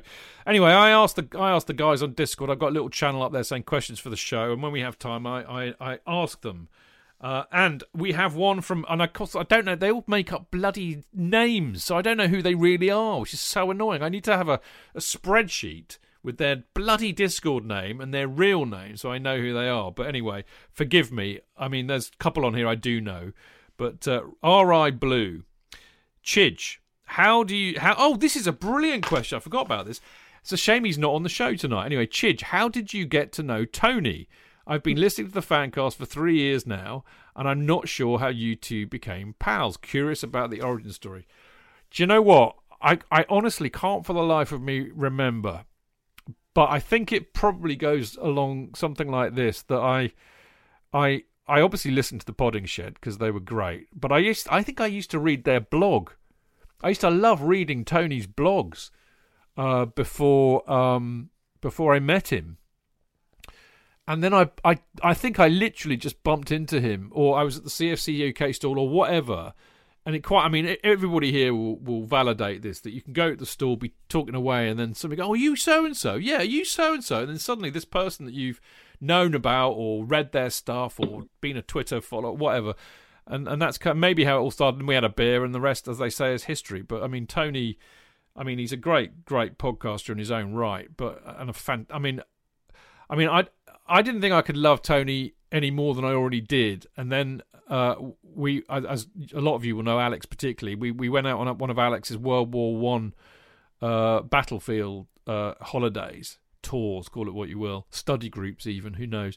And Tony and I, what? Closer. Piss up. Yeah. That was what I was waiting for. That sounds about right from the video I saw. Well, exactly. Anyway, I ended up rooming with Tony, and we bonded even more than we had bonded before. And bear in mind, we've been doing this podcast for a long time together before then. But I love him to pieces. He's one of my great friends. I really do love Tony to pieces, and he lives near me. And the great tragedy is that had it not been for lockdown, I would have been well up for wandering over to see him down in Clanfield, which is kind of over a few hills from where I live in Winchester.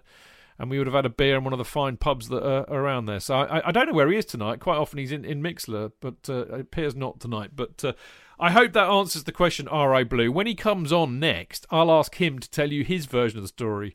And he'll probably say, oh, there was some irritating little prick who was trying to scab a beer off me in the pub or get my autograph, and I relented in the end, and it was Chidge. But anyway, who knows? You're talking about the stall. You forgot the bit every week where Chuckles Cabby turns up and just randomly starts insulting everybody.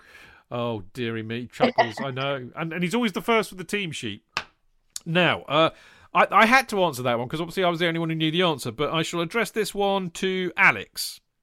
When teams sit back, would it help to have James play as the right side of the back three and let either Hudson-Odoi or Pulisic play as the wing back, cutting in occasionally from the wing? That's J Shack 26. Yes, that sounds like a good idea to me. Any more for any more? It sounds like a perfectly reasonable suggestion. Would that be instead of Dave? Does that mean Dave's not playing? I've misunderstood this. Is he playing instead of Dave? Is he playing in the three? Because he's not playing. If he's playing, right side of the back three, that would be Azpilicueta's position normally. That's Dave. Well, that's in it. I tell you what, that picks up on something that we didn't talk about, but maybe should have done, because I mean he has done that occasionally. He's played both. If the opposition is very speedy, this is a good idea. Well, exactly, but I mean he has done it. He has played James as the right of the three centre backs, and Hudson-Odoi as the right wing back. I think James is a better wing back, I have to say. But I have another thing too. You know that little analysis I did of how many minutes each player has played under Tuchel. Azpilicueta, when I did this, I think they'd played 11 matches. He's played 900 minutes. He's played every single minute of every single match apart from against Barnsley. How many minutes did he have under Frank? You know, not anything like that. We were all saying under Frank, we can see Aspie maybe his last season. You know, James is replacing him. But I think that Tuchel really wants. I think he sees something that none of us get to see. And I will ask you about this, JK, because we know you're a big Dave lover. But I think Tuchel sees something that none of us see, and I think he sees the captain that we don't see behind the scenes, because it's clear that he wants him on the pitch more than anybody else. He eulogized about him specifically, didn't he? He was asked about Dave in a press conference, and he said, I hadn't realized when I worked with him what an influence he was and what an unbelievably reliable professional he was. So he sees this going further. I mean, I thought Dave was found out a bit on Sunday once again. So it's just these moments when we see their frailties that usually makes me think, you know, we're by no the finished product, and yet he's clearly Tuchel's influence is astounding, and Dave is very much a really important cog in the setup. But I don't think that James would be playing in that position, to answer the previous question. I don't think I think Dave occupies he's one of the three. That's his position. And he's then actually not as vulnerable as he is when he's playing fullback, because we've established he's not the speed merchant he used to be. He's still really very good for playing in the three. So that's where he's going to keep on playing, as far as I can see. I think he was undoubtedly first on the team sheet for every game before. I think there are some games when he's not now, but that doesn't. Well, he's played apart from, you know, I can only go up to the first 11 matches. We're now 14 in. He had played 90 minutes of every game under Tuchel, bar the Barnsley match. Yeah, I do think there's nobody else had at all. There may be a propensity, like JK says, to get caught out against certain opposition. I don't think it's really happened yet. But I don't know. Would you think he might against City? I mean, it depends who plays wing back, and if someone a bit too attack minded is playing at wing back and doesn't cover on that side, there could be a problem. But I still think there are issues with James defensively, I have to say. I think he's, as you get with young players, this is not like a dig at James unnecessarily, but young players switch off at times. Young players haven't got that experience of knowing where to look to see where the player might be coming from. And I think James is guilty of that, but he'll get better the more experienced he gets. But I think when it comes to speed and tenacity, I think he's ahead of Aspie in that department. So if you are playing against a really quick team, him and Hudson-Odoi as right centre back and right wing back would work for me. But I think you might find that Tuchel thinks differently, because I think he thinks a lot of Dave. Certainly, judging by the fact that he's played him every game, up until the other day anyway. You know what I mean. All right, not last question. I'm terribly sorry. Martin Anaban, one of our great Discord mates, says, has Mount's performance improved after he shaved off his goatee? Not a fucking clue.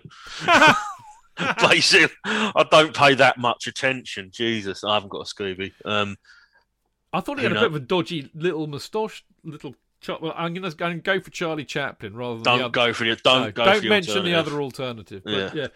But the other thing, we didn't talk about Mount earlier, and we should do, because he was made captain again. And I thought that was a wonderful statement by Tuchel, because we all thought that he got made captain against Luton, Frank's last game, because Frank knew it was his last game and he wanted to make a point. So it was really interesting, wasn't it, Martin, to see that Mount had been made captain by Tuchel? Wasn't that interesting. I think people were panicking too much about him getting dropped when Tuchel came in. I thought there was a faintly ridiculous reaction about it in some quarters from people who should have known a lot better. If Tuchel's way of saying, I'm not going to railroad everything Frank did just for the hell of it. This was what certain people were saying. Oh, Mount won't play, James won't play, and it's like, that's bollocks, as has been proven. Yeah. German coaches don't fear playing young players. No, so that's good. Maybe that's why Chelsea hired him. Well, if there's a long-term project, maybe we should be focusing on the squad, not the manager. Yeah, I think Frank started the process, and if it comes to fruition, he will deserve full credit for it. Well, he proved it can be done, and nobody had managed to do that hitherto. But I'm really excited about the squad, the manager, the club, the players, the whole shebang at the moment. The only thing I'm not excited about is about I have to sit on my fat arse and watch it on the flaming TV. But other than that, I'm a happy camper. Now, JK, you have your hand up, sir. I do. Abramovich's article. He was interviewed. Yeah, recently. I haven't read it yet, but apparently it's a cracker. And now he's suing someone. Yeah, he's suing someone as well. But he's been mentioning how important the academy is for him. Yeah. So perhaps this is all being folded into the mix. So he's not bored yet, then? Clearly not. He's trying to also create a legacy. So he said it says in the. You should read it. No, I've saved it away. It's Forbes, isn't it? He doesn't pull up any trees, Chick. It's not, there aren't revelations in it. But it's nice to have him making statements that we deduced really ourselves. Yeah. All right. Okay. Now, Kenroy, our mate Kenroy from San Lucia, JK. This is a question aimed at you. Oh, God. He says, Jonathan, how do our three former managers compare in legacy? Talking of legacies, Jose Mourinho, yes. John Neal, yes. Tommy Docherty. Oh, different times. I think what Docherty and Mourinho had is that they both self-imploded, which looking at them as personalities was kind of inevitable. Not that we knew at the time with either. They lost the dressing room. They did. Well, not that we knew at the time with either of them, of course. I'm not convinced that Mourinho lost the dressing room when he went the first time. I think not the first time. I think he'd fallen out with the owner. I think also we hadn't realised that Mourinho only likes managing in short bursts with sides. So we thought that somehow he'd been thrown out without any involvement. Whereas I think it was he who wanted to move. He organised the move. John Neal was a completely different kettle of fish because I always got the impression that he was slightly ill all the way through his tenure, and he wasn't. Watching Chelsea can do that to you. It can do that to you. I think it gives you It plays with your husbands and your cousins, as my dad used to say. But not as dynamic. Definitely not contentious, John Neal. You just got the impression that he knew what he was doing, and you respected his decisions. But it wasn't the kind of world where, for him, he didn't come out and say much. He wasn't particularly media savvy. But when he did speak, he made great sense. Whereas Doherty was a big personality, and it was an era where people were beginning. If you came out and said stuff, it was very new, and you'd create a lot of interest, and that's what he did. But he completely shot himself in the foot, because if he'd stayed there, in fact, if they'd signed Jimmy Greaves, that was a board's problem. If they'd signed him back, they'd have won everything. Somebody asked me that question during the week, and I think they would have actually won absolutely everything with Greaves, because there was a touch of genius about Doherty. He could, in the way that he used the youth, the way that he molded the youth. I mean, this is a big difference between him and the other two managers, in that he used the youth sides that had won the Youth Cup, whereas Neil, all right, made some fantastic signings, as we know. That was for hardly anything as well. Yeah, well, that was one of his great attributes. Well, that was Ian McNeil. He was indeed. I was great scout, wasn't he? I was about to say that he worked very much in tandem with Ian McNeil, which is I don't know whether Doherty worked with anybody in particular to help him. He seemed to be very much his own man. And then we've gone into Mourinho. He had a decent team behind him, but that was a different era, because I think teams were you'd get lots of other people to take training, and you just organised it in a way that I think Doherty seemed to run everything. And I got the impression it was who was running the under Neil. Was it Ernie Whalley? No, it wasn't at that time. Was it who actually ran the training? I think it wasn't as Ian McNeil. It was, of course he did. Yeah, absolutely. But it reminds me of that Canners thing from the Sleep Out last couple of years ago. Yeah, who was John Holland's assistant? Ernie Whalley. No, not him. John Neal. Ian McNeil. Canners. Go back to sleep. No, anyway, I hope I'm giving a decent. Very different managers, very different eras.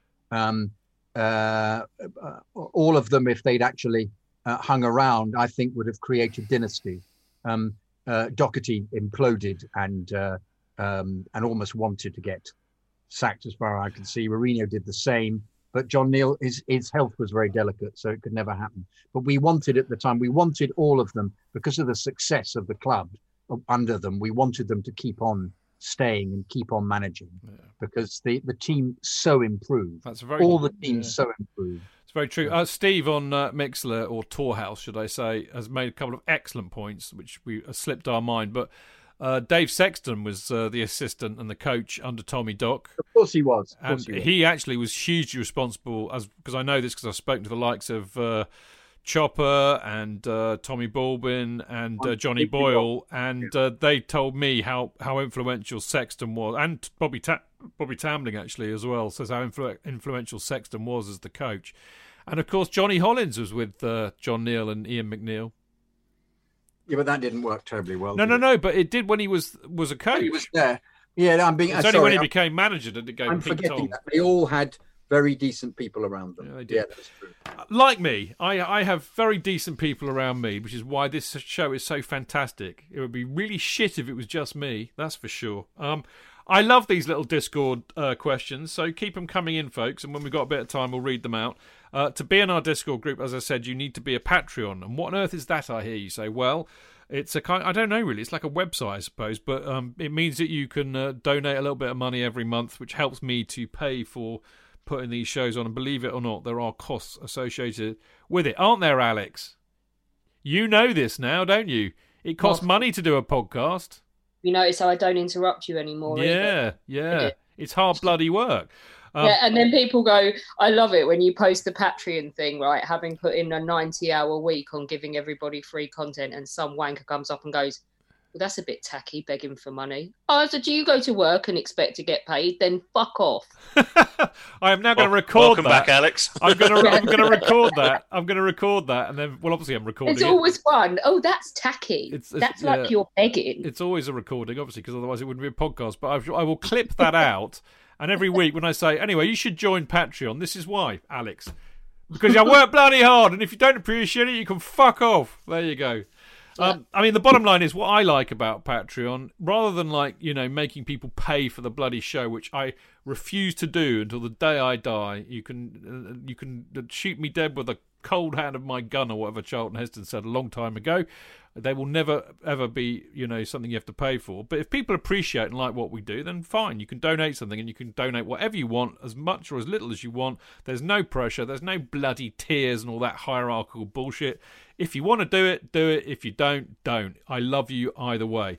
But if you do, you become a Discord. You can get access to our Discord group, which is huge fun, particularly on a match day. And there's all sorts of mad stuff going on. They missed a stick in his tactical analysis and stuff, which some people like. So there you go, all sorts of great stuff. And of course, you can also get a Kerry Dixon mini banner. What's not to like? So there you go. Right, now it's time for the fannies. Okay, I'm bringing the fannies back. I had a bit of Twitter exchange with Chelsea in America. And they said, like many people have said in the past, we missed the Chelsea FanCast fannies, which were man of the match, chant of the match, Guinness and celery moments. Are you going to bring them back? And I said, we don't have enough time to do it every week. And they said, well, that's pretty grim. And I said, I know, but tough. And they said, well, what about if you did it every month? And I said, well, that'll work, So there you go. So we're going to do them monthly. We've had a whole month now. We can't do man of the match because clearly we're talking about a lot of matches. And we can't do chant of the match because we're not there, so that knocks that one out. No, it's chant of the match. If we could do chant of the match on Sunday, Osgood, no, born is the kite that because the whole precept of it was that we would hear a really good chant at the match, which was quite often new. Aren't these extenuating circumstances? No, I have the right of veto on this, and I'm vetoing it. Oh, okay, but I thought it was vaguely interesting. But, There is a chant later on, which you can sing. How about that? No, I don't want to. He's going to sulk. I do love it. All right, so you get the drift. You get the drift. So, okay, right. These have all come from Discord because they've got the categories in Discord. So the people who are in there on Matchdale Discord can nominate whoever they like. And this is pretty much what we've come up for. We've got you, me, JK, Martin and Alex have got to come up with... I mean, should we go for 3 or 4 as the nominations on these? What do you think? 3 or 4? I don't know what you mean. We are going to decide which gets put forward as nominations for them to vote on for next week's show. 3 in a Twitter poll, isn't it? So is it? Well, 3 it is, Martin. Let's do 3. 3 it is. Okay, so 3. Okay, done. Right, now the man of the month, as in the man of the matches of the month, covering the Liverpool, Everton, Leeds, Atletico and Sheffield United games, right? So the list that they've come up with, we have Mason Mount for Liverpool, Andreas Christensen for Liverpool and Everton, Kai Havertz, Everton, Edouard Mendy for Leeds, Kante for Atletico, Rudiger for Atletico, Kurt Zouma, Sheffield, Christian Pulisic, Sheffield. So out of that, you find me 3 that deserve to be put forward to be the man of the month. JK? Conte? Yeah. Now, do I want to go on the balance for Christensen, or do I want to go with Rudiger for just a fucking boss-like performance again at Atletico? I'll put one for Rudiger.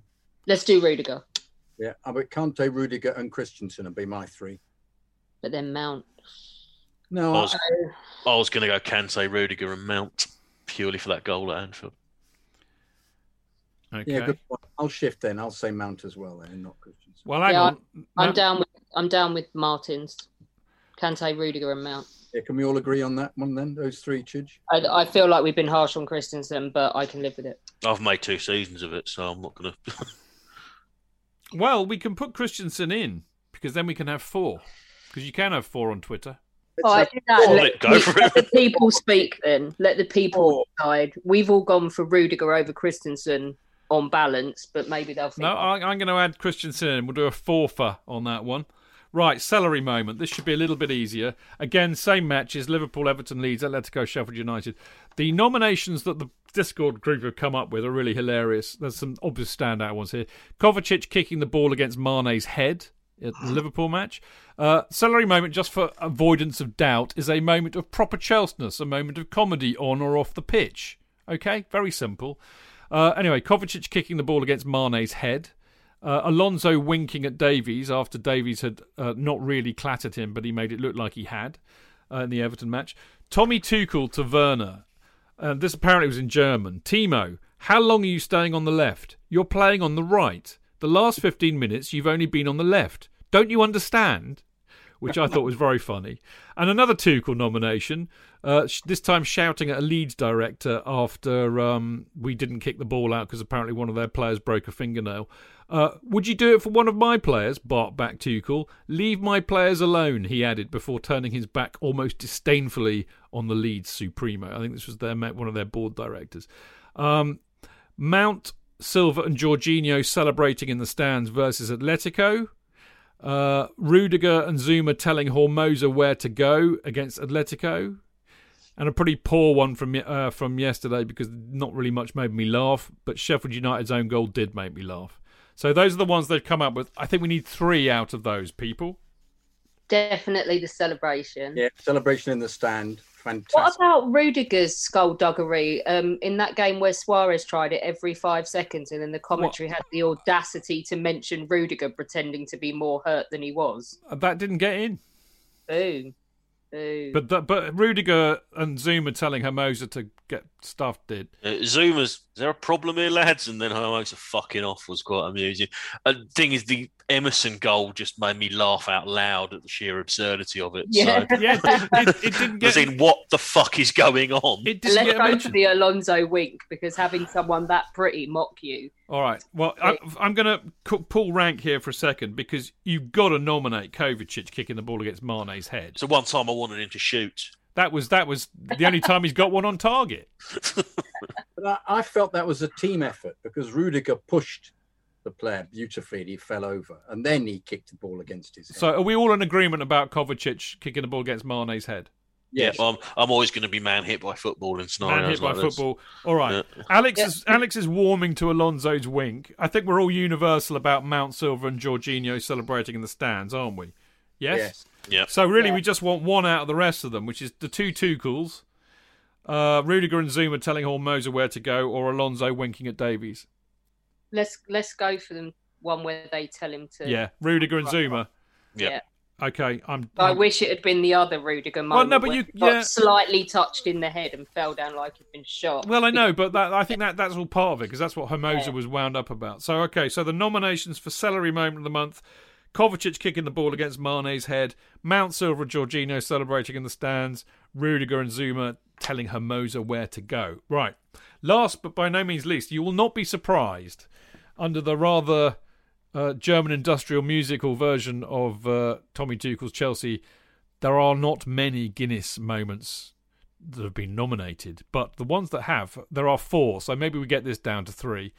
Mount's goal against Liverpool, Mendy's save against Leeds, which can either be the tip over the bar or the changing direction palmed it away, Havertz's run and pass to Werner for the first goal versus Atletico, and Pulisic skinning 2 Sheffield, well, it might have been 3 Sheffield United defenders, actually, yesterday. JK? What's the definition of a Guinness moment? A Guinness moment, Alex, is a moment of brilliance or beauty on the football pitch. So beautiful, in fact, in a sexual way, it kind of makes you go, ah. Oh. Okay. But I went, ha, when Ziyech, in fact, I went, ha. Yeah, but you get aroused far too easily for a man of your age. I'll go with the Mendy save. Excuse me, that's really unfair. Somehow you get past a certain age and you can't get it up anymore. Well, I was being complimentary. You get far too aroused for a man of your age. You've turned it round now, haven't you? You gave it a slight sneery. Oh, insecure much? No. Insecure much? No, man knowing how something is said. Man knowing how he heard it. No. You heard what you wanted to hear, mate. Don't interpret. Don't stop your trick. Hands up, all of us who are psychoanalysts here. Oh, that'd be me. Well, Can I say, but I really enjoyed Ziyech's goal. I thought it was wonderful. But he didn't get nominated. Why didn't he get nominated? Well, get your arse into Discord on a match day and bloody nominate them then. Well, I did get my arse in there. But. Just didn't nominate him. But. Okay, right. Pulisic. So we've got a Mendy and a Pulisic. You've got to have the Mount's goal in there. And a Mount goal. Okay. I mean, I'm prepared to go with that because I think that Havertz's run and pass, whilst very lovely, you know, it did make me go, a bit, but actually the Mount goal made me go, a lot more. I mean, all of those three, Mendy's save, Mount's goal, Pulisic's, skinning, they all made me basically go, in a rather orgasmic way, so I would go with that. I could give you the exact noise I made. I went, oh, like that. Because I thought he was going to... You've burnt your mouth on a hot chip. You sound like very Wiggins. Yeah, very simple. Well, also, we were coming. I was sitting there like that, and I sort of, wait, but you're coming forwards. It's the action, it's the movement is necessary. Yeah. It's that. All right, okay. So there we go. We got our nominations. Now you lot out there, you got some work to do now because I will put these up on Twitter as a poll, possibly on the website. If I can figure out how to do it on Discord, I'll do it there too. And then you have to vote for them by next week, next Monday, and then we will have them. We will find the winners for the return of the fannies. I'm so excited. Right. Almost as excited by the fact that we've got loads of emails to read out, JK. And the first one is from Shane Miller. Shane. I think it's Shane, isn't it? Hang on, Chidge. Let me get the bloody page up. Oh, come on, son. Get on it.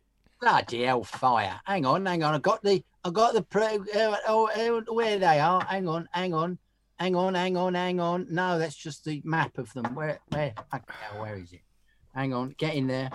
Hang on, everybody. Mixler, everybody. Hang on. La. So I'm just going to make some chocolate while you're fannying about. Oh, fannying, that's clever, because we just did the fannies, didn't we? Oh, here we are. Chocolate and beer go really well together, by the way. Does anybody know about this discovery? What is it? Organic green and black's ginger chocolate goes really well with beer. Has got through chocolate flavoured beers somewhere. I'm hoping. I went through a load of them over the weekend. So I'm having some olives with anchovy. Anyway, have you found it, love? I have. Shane Miller, dear Chidge, JK, and the Pod Day squad. I'm really enjoying this Chelsea run under Tuchel. I'm really enjoying watching us play under Tuchel. I love the fact we're going into the second leg of our Champions League tie against Atletico ahead on aggregate. We won, Shay, we won. I find it completely draining every interaction with groups of fans along this and seemingly every incredible run of form has been met with a very loud quotation, since it's all online these days, although I'm not even talking about Twitter, though for what it's worth, and significant portion of those who are finding things to complain about, i.e. we don't create enough chances. Well, we don't. We should be winning. We should. We can't finish. We can't. Pass. That's good. I like that. This match was so boring. Maybe it's because I've loved football long before I loved Chelsea. Maybe it's because I'm the type of football fan who will stop and watch an entire under-sevens match if I were to walk by one where the ball never even comes close to a goal just because I love the game. Maybe it's because I was a defender most of my life, but isn't part of the point of all this football the glorious unpredictability, drama and tension of sport?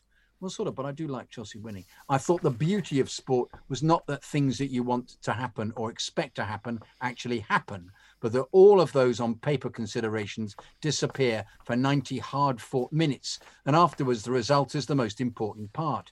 These days, I honestly am finding it exhausting to talk about Chelsea with fellow fans.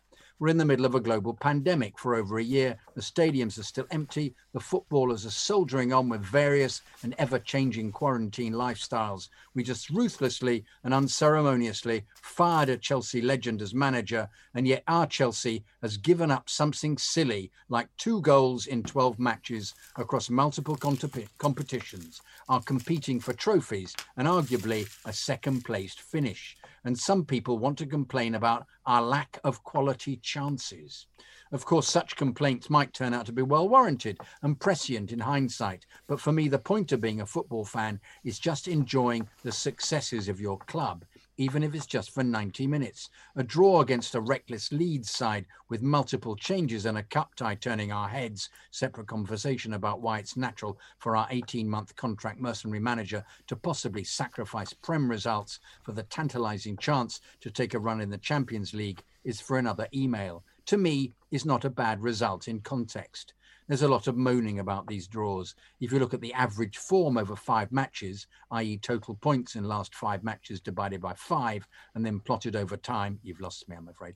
Our results, not expected goals, not touches in the box, not possession, etc., etc. Our results have been relatively outstanding. No team has had a better average form for more than maybe a match than us under Tuchel before this Leeds match, other than Man City. In other words, even if you think I'm just being a romantic idealist football fan earlier, we quantitatively, I say as a professional mathematician, it's all revealed now, have been in better form than everyone, but Man City, since Tuchel took over. Today's draw will put this form back down into the mix of the others, in my eyes, where we probably belong. A few more wins on the run and we're fighting for second again. I understand that a few more draws and we're in a rough spot. I guess my sentiment is these two perspectives are merely choices, and sometimes it feels like the critical, negative, worrying one is the prevailing one, and I find that more annoying than another 0-0 draw. I don't expect these good feelings and results to continue, but I feel hopeful given our performances, and I'm going to enjoy them while they're here. Hope you're well, up the Chelsea. Shane, a.k.a. Arithmuggle. P.S. Hoping for a 0-0 masterclass to advance past Atleti. Well, we did much better than that, didn't we? Yeah, I think that's Shane, we're being slightly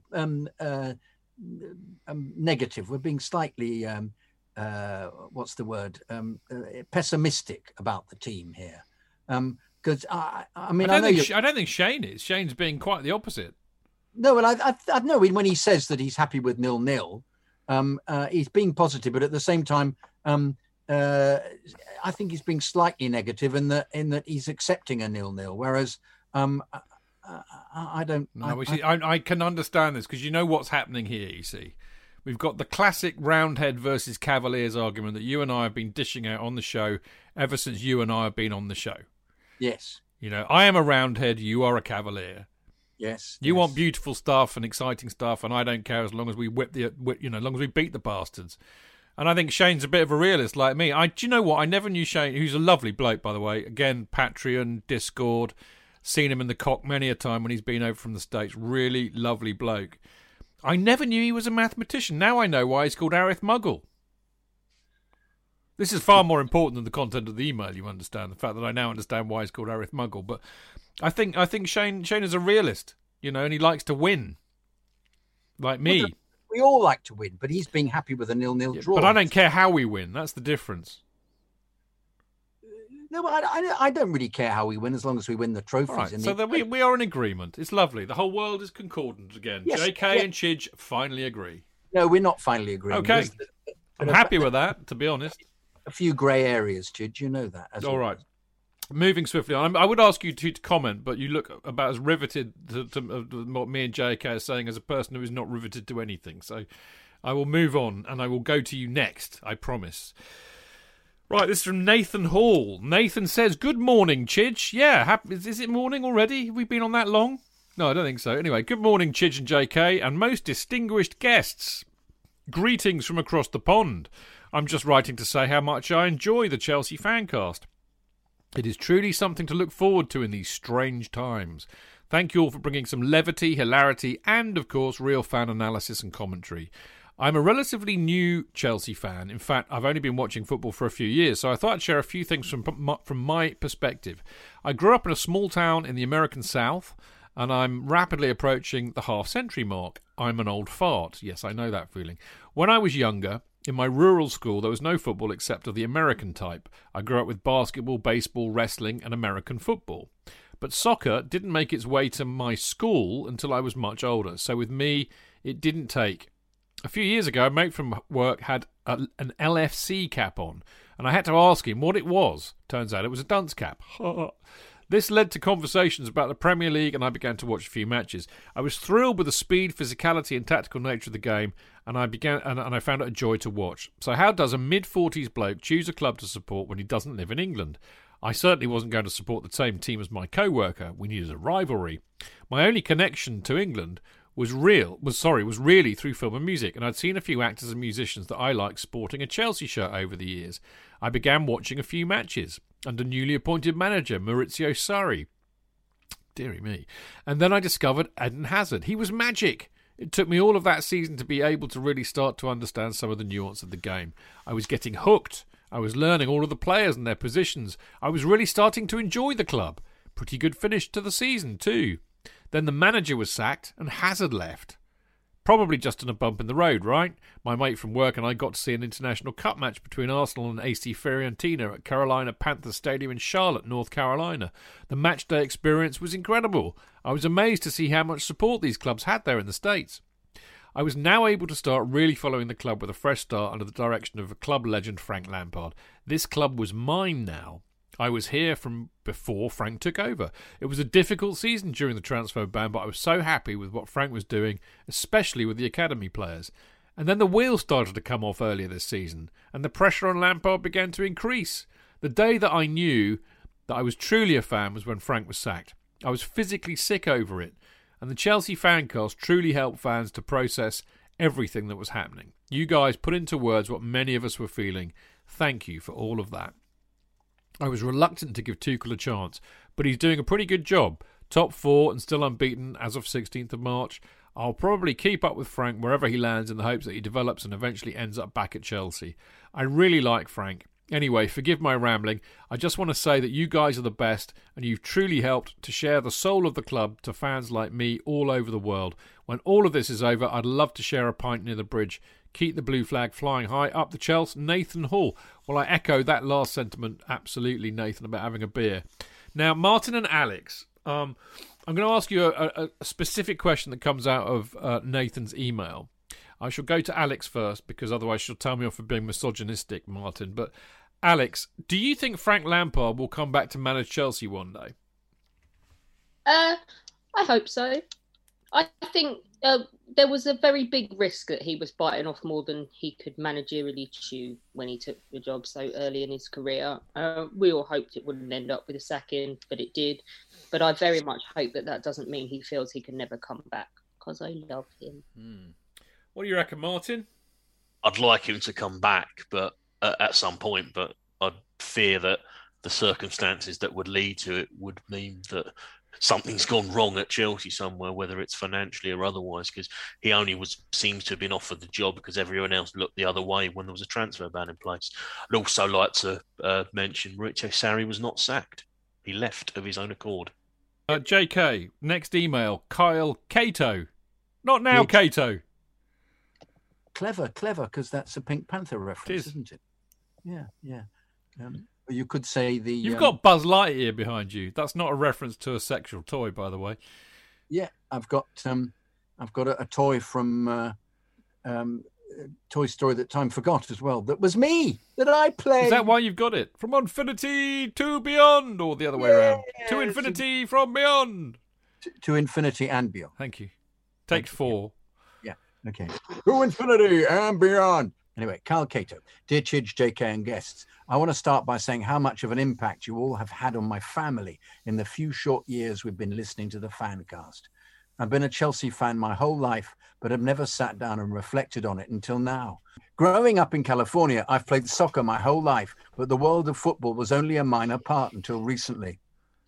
When I turned 21 3 years ago, that makes you 24, I learned there was only one small football pub in my town, and a Manchester United pub at that. Ooh. Nevertheless, my roommate, also a Chelsea fan, and I decided we'd go and watch a Chelsea match there. To our surprise, there were a few other Chelsea fans present, and the atmosphere in the pub that day had me enamoured immediately. I'd always checked the Chelsea scores throughout my teenage years and watched the big games, but after that day, I knew I wanted this team to play a larger role in my life. Throughout the Sarri, Lampard and now Tuchel tenures, I've watched each game as if the world would not go on if we somehow lost. I feel exactly the same. Today we've won. This morning I received a call from my mother that my grandfather likely only has a few days left. Papa Mac.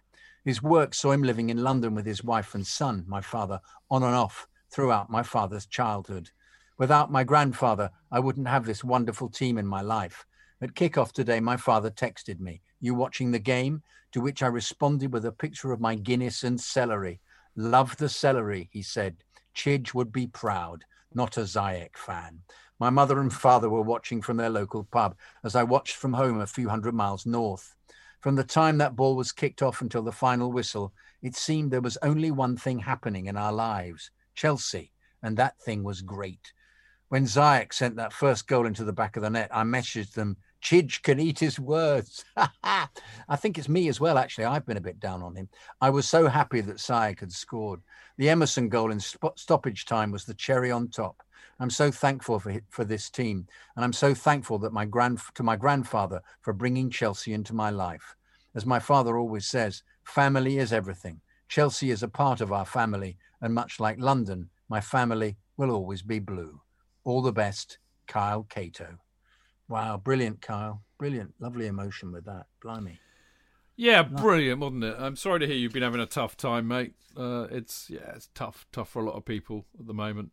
But I'm hope that we are helping in some way to help you pull through all of that and get yourself over to. I mean, to all of the Americans, particularly writing, but anybody else, doesn't matter where you're from, get yourself over to a game. And come and find us, and we'll buy you a beer and have a drink, because that is really what it's all about. I mean, it sounds like their pubs are open, not ours. Well, maybe okay. We'll see you next week. But Brian Wolf, is a great advocate of that, isn't he, Alex? He gets that. Chelsea and Chicago. I hate him right now because he sent me a text for the game yesterday saying I'm in an Uber on the way to the pub. I was like, "Get out of my face!" God, Not dead to me. He's listening to this tomorrow in the gym. I hate you. Definitely. Just for that, you owe me a Bath and Body Works care package. Definitely. Anyway, I still love him, really. Anyway, this is from Thomas Fulton. And Thomas says, "Good evening, Chidge and Jonathan et al." It's Alex and Martin, not Al. Anyway, I'm an avid listener to the show and have been for a number of years. Firstly, a confession. I'm a Northerner. But that's all right. As Cheltel used to say, do you remember this, JK? He said, "But Northerners are real people with real emotions." Remember that?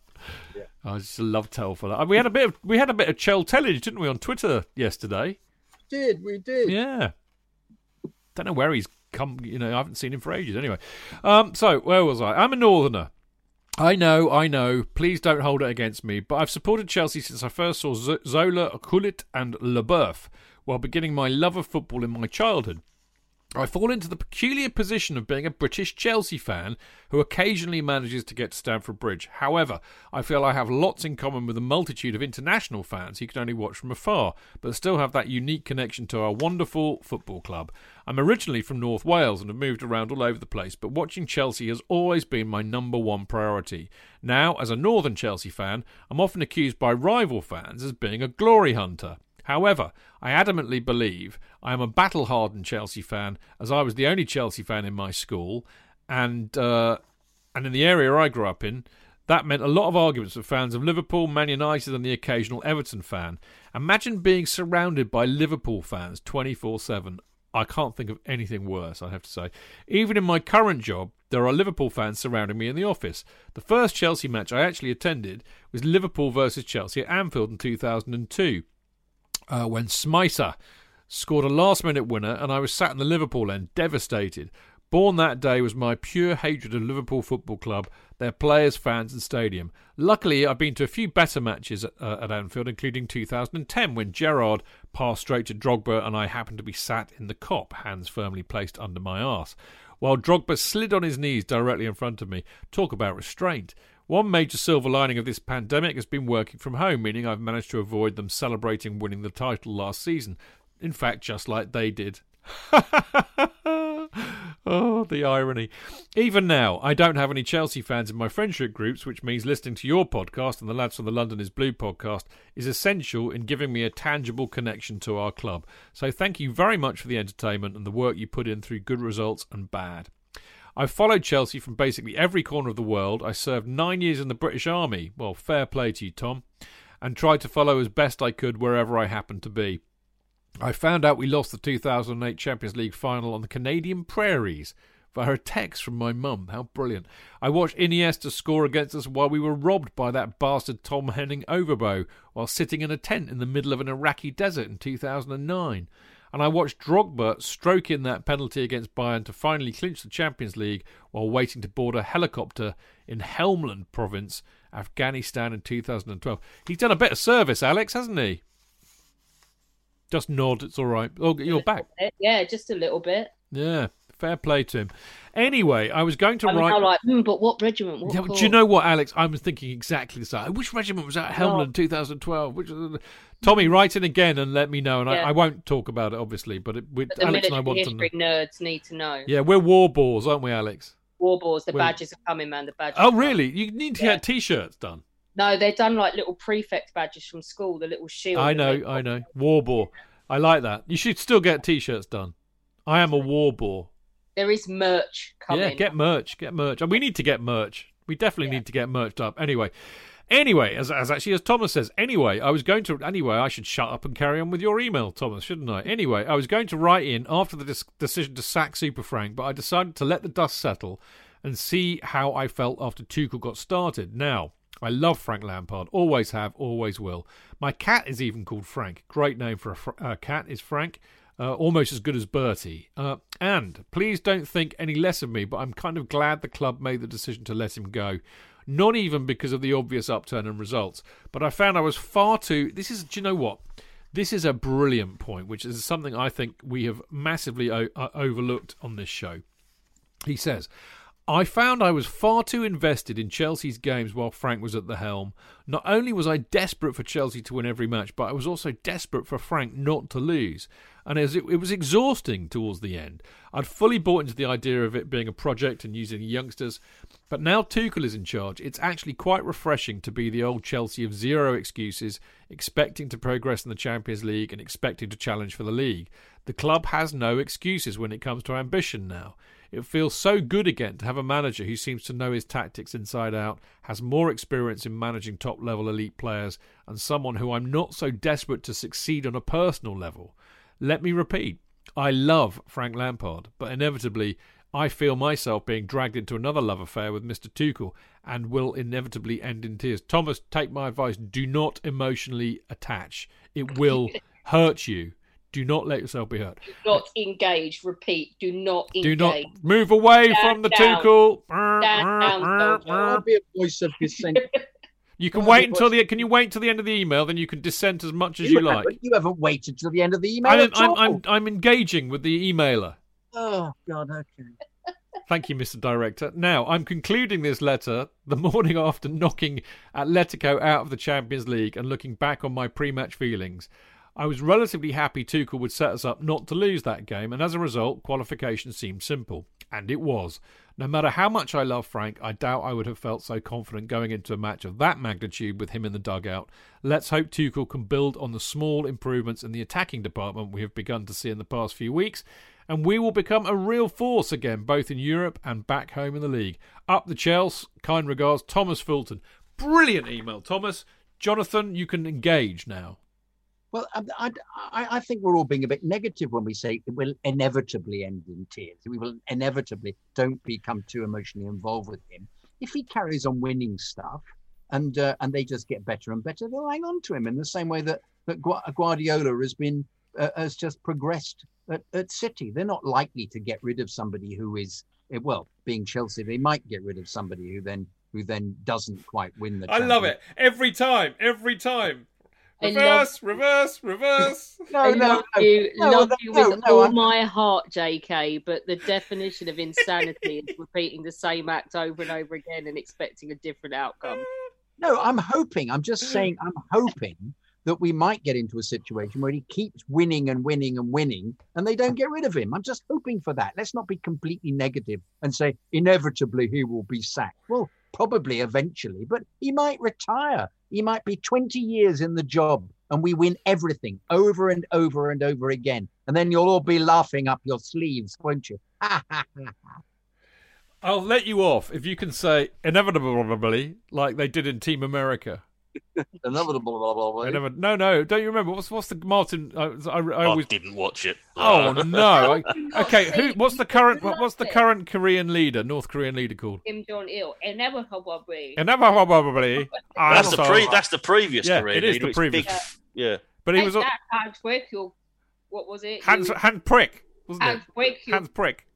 Fucking motherfucker or whatever. Fucking motherfucker. No, I like the song best. Brilliant. I'm so Rory, so Rory, sitting here all on my own. I will point out that if you think this is racist, it's in a film. The film is in a racist film. against everyone. It's an American film. I hate Team to America.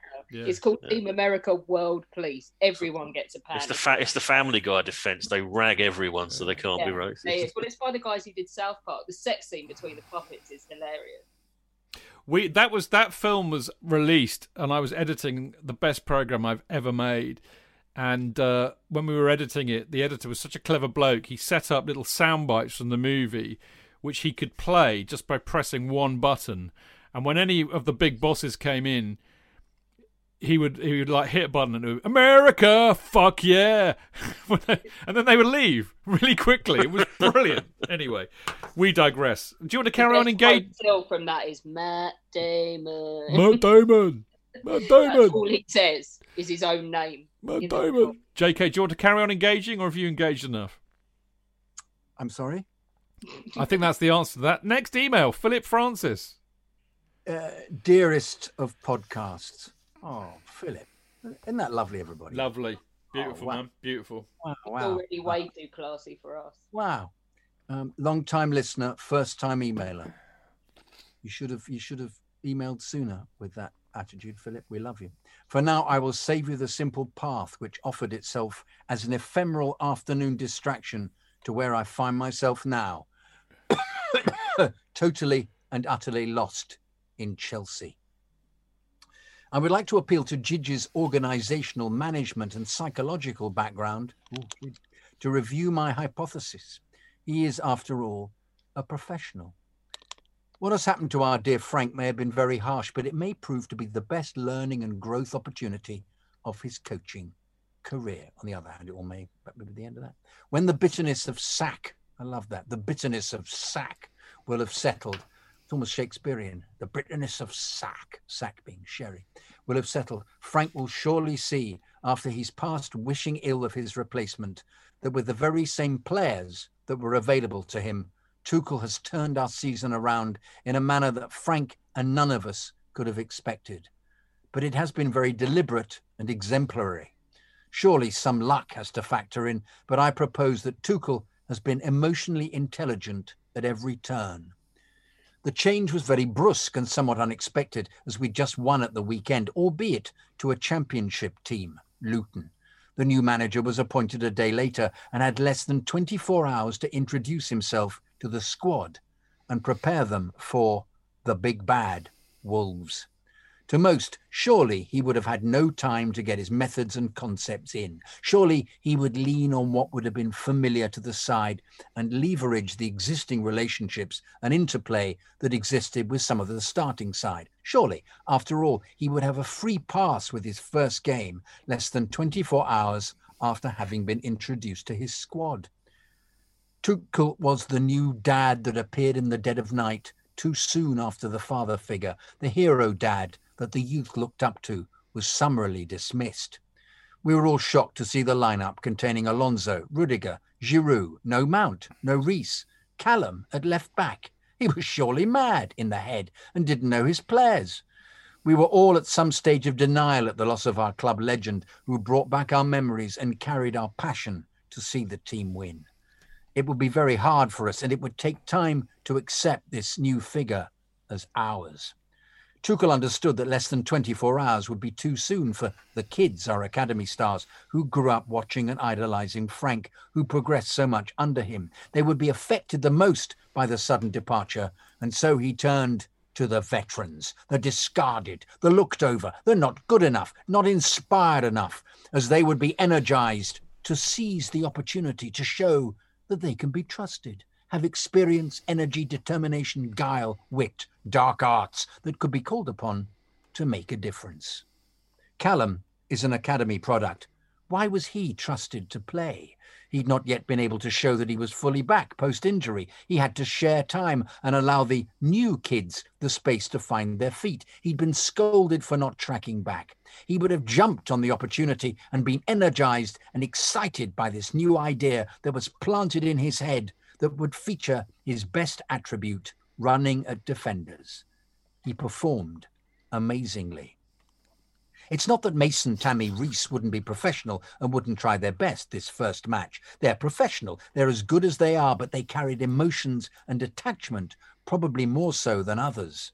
Tuchel was allowing them time and space to grieve, to process, reintegrate, and start to formulate a different story than what they'd imagined. A new plan. Contrast the stoic glare of Mason from the stands in that game to his cheer and jubilant celebration with Thiago and Jorginho at our game against Atleti. Frank was no longer charming but snapping back at reporters, not consulting with Jody during games, not seeming to instruct or attempt to change while games unravelled.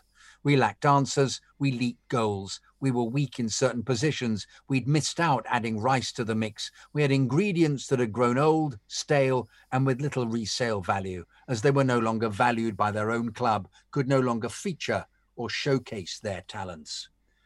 Whether this is the plan or the plan that gets us to the plan, Tuchel has played his cards very well.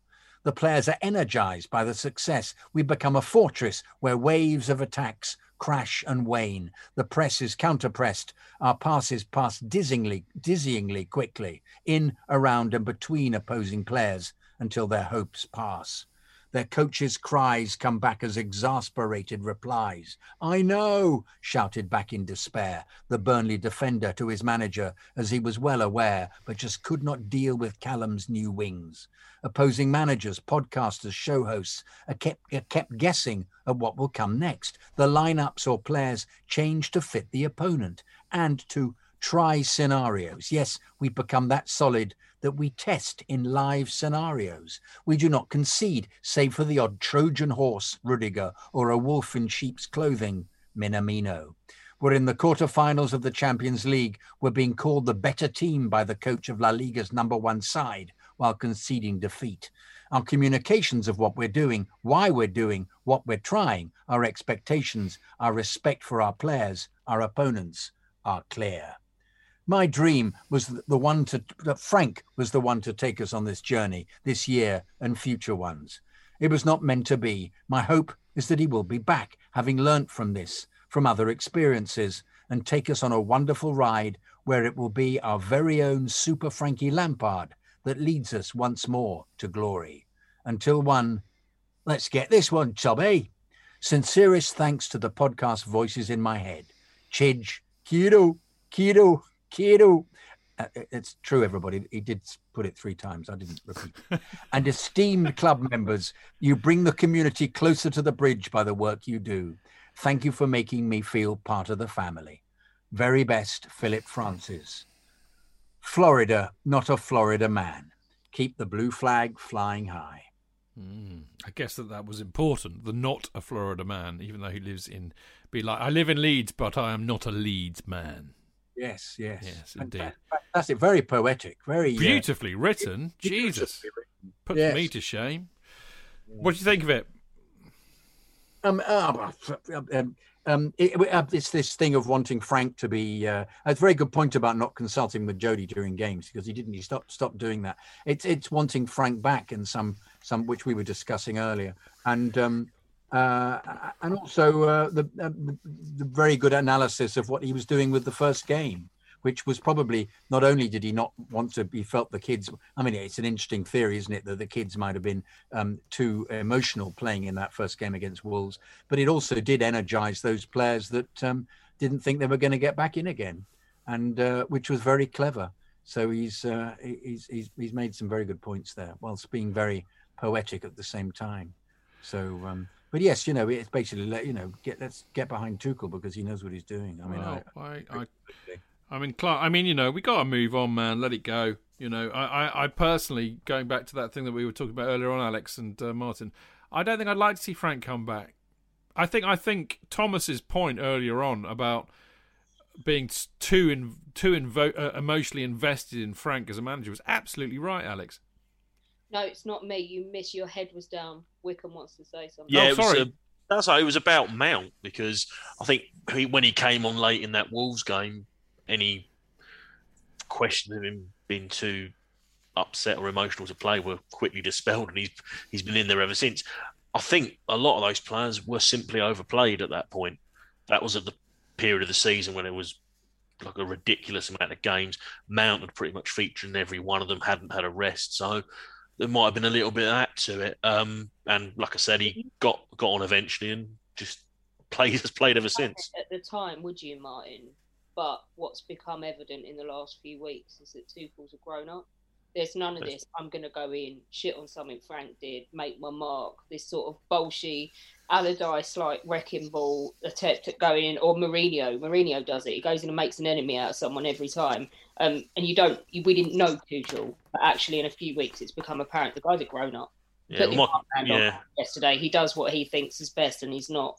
There's no game. I don't think there's any gameplay, and he's very honest. I like that about him. I like his interviews. Yeah. The one concern I did have was that he'd just come off a job where he had been sacked after falling out with the director of football. But thus far, he's kept the everybody falls out with Leonardo, mate. apart from the Mona Lisa. I'm thinking of that American guy, Tab Ramos, who got his head smashed in the World Cup after he elbowed him smack in the jaw. But he had a good reason to fall out of him. Yeah, but true enough. Yeah.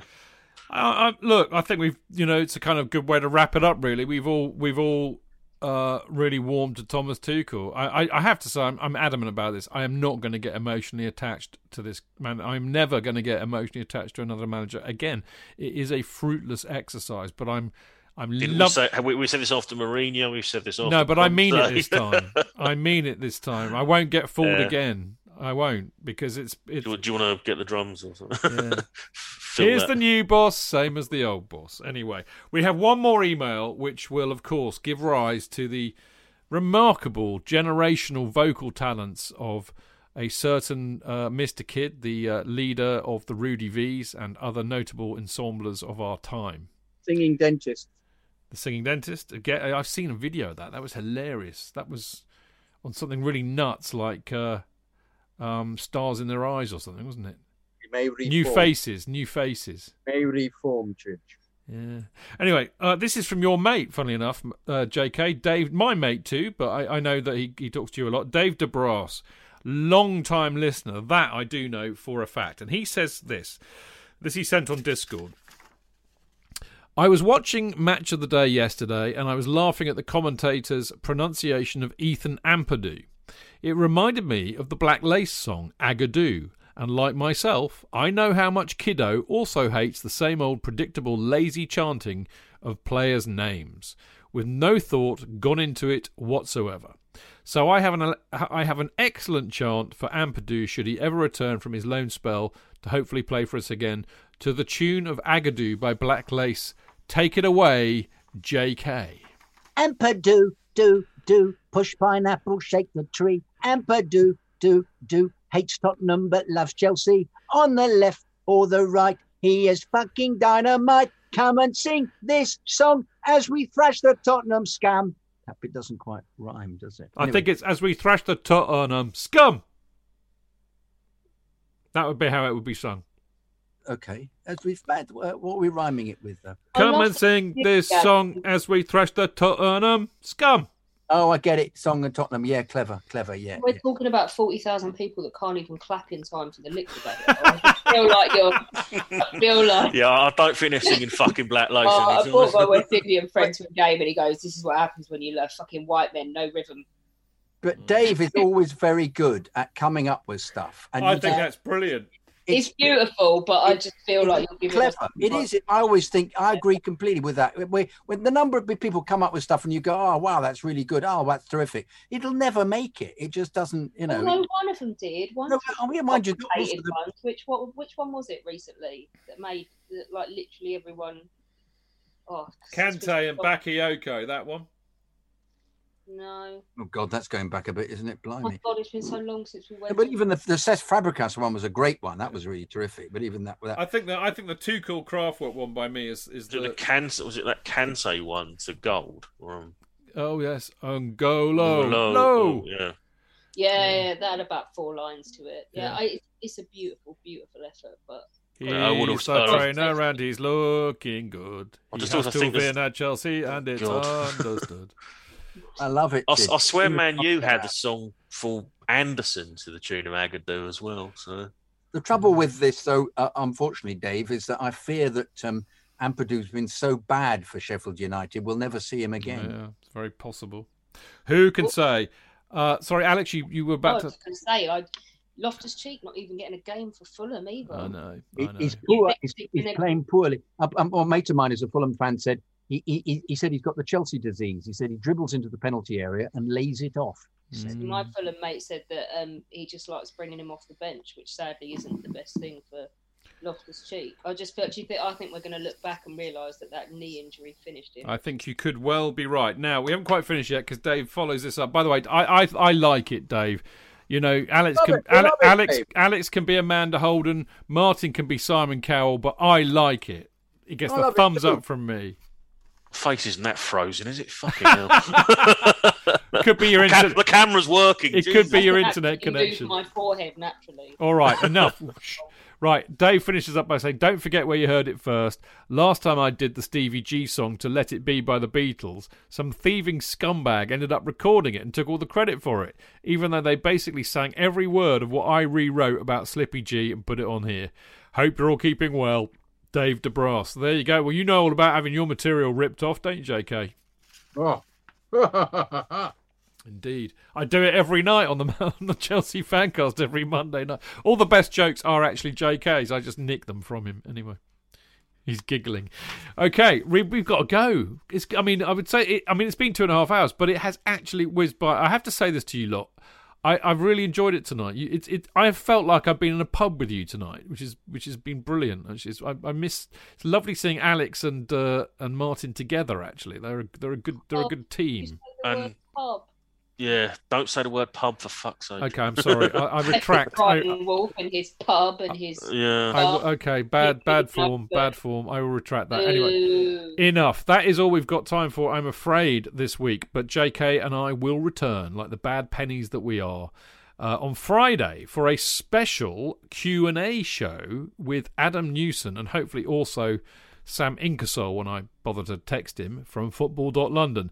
That, of course, will be going out 7 o'clock live on Mixler. Now, the plan for that one is that we'll be discussing all of the... Because there ain't no football this weekend, peeps. It's International Yawn this week. But we will be discussing all the big current Chelsea issues. I suspect JK will have a chat about the Roman article. We can do that one, I think, and anything else that pops up this week.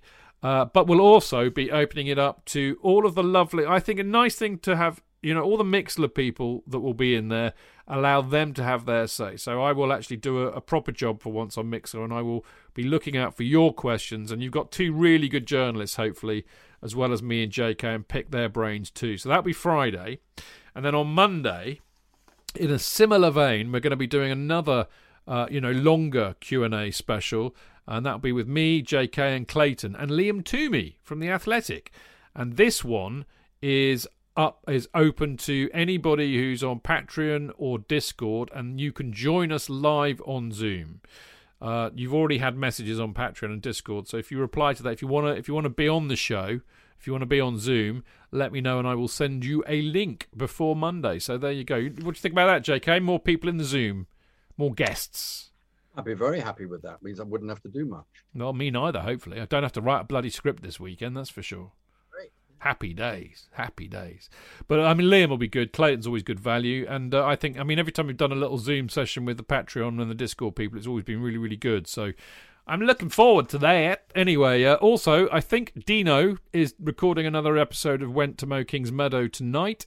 So I will, on the Chelsea FC women's team, the marvellous Chelsea FC women's team. So hopefully that will come out tomorrow night when I've had time to edit it.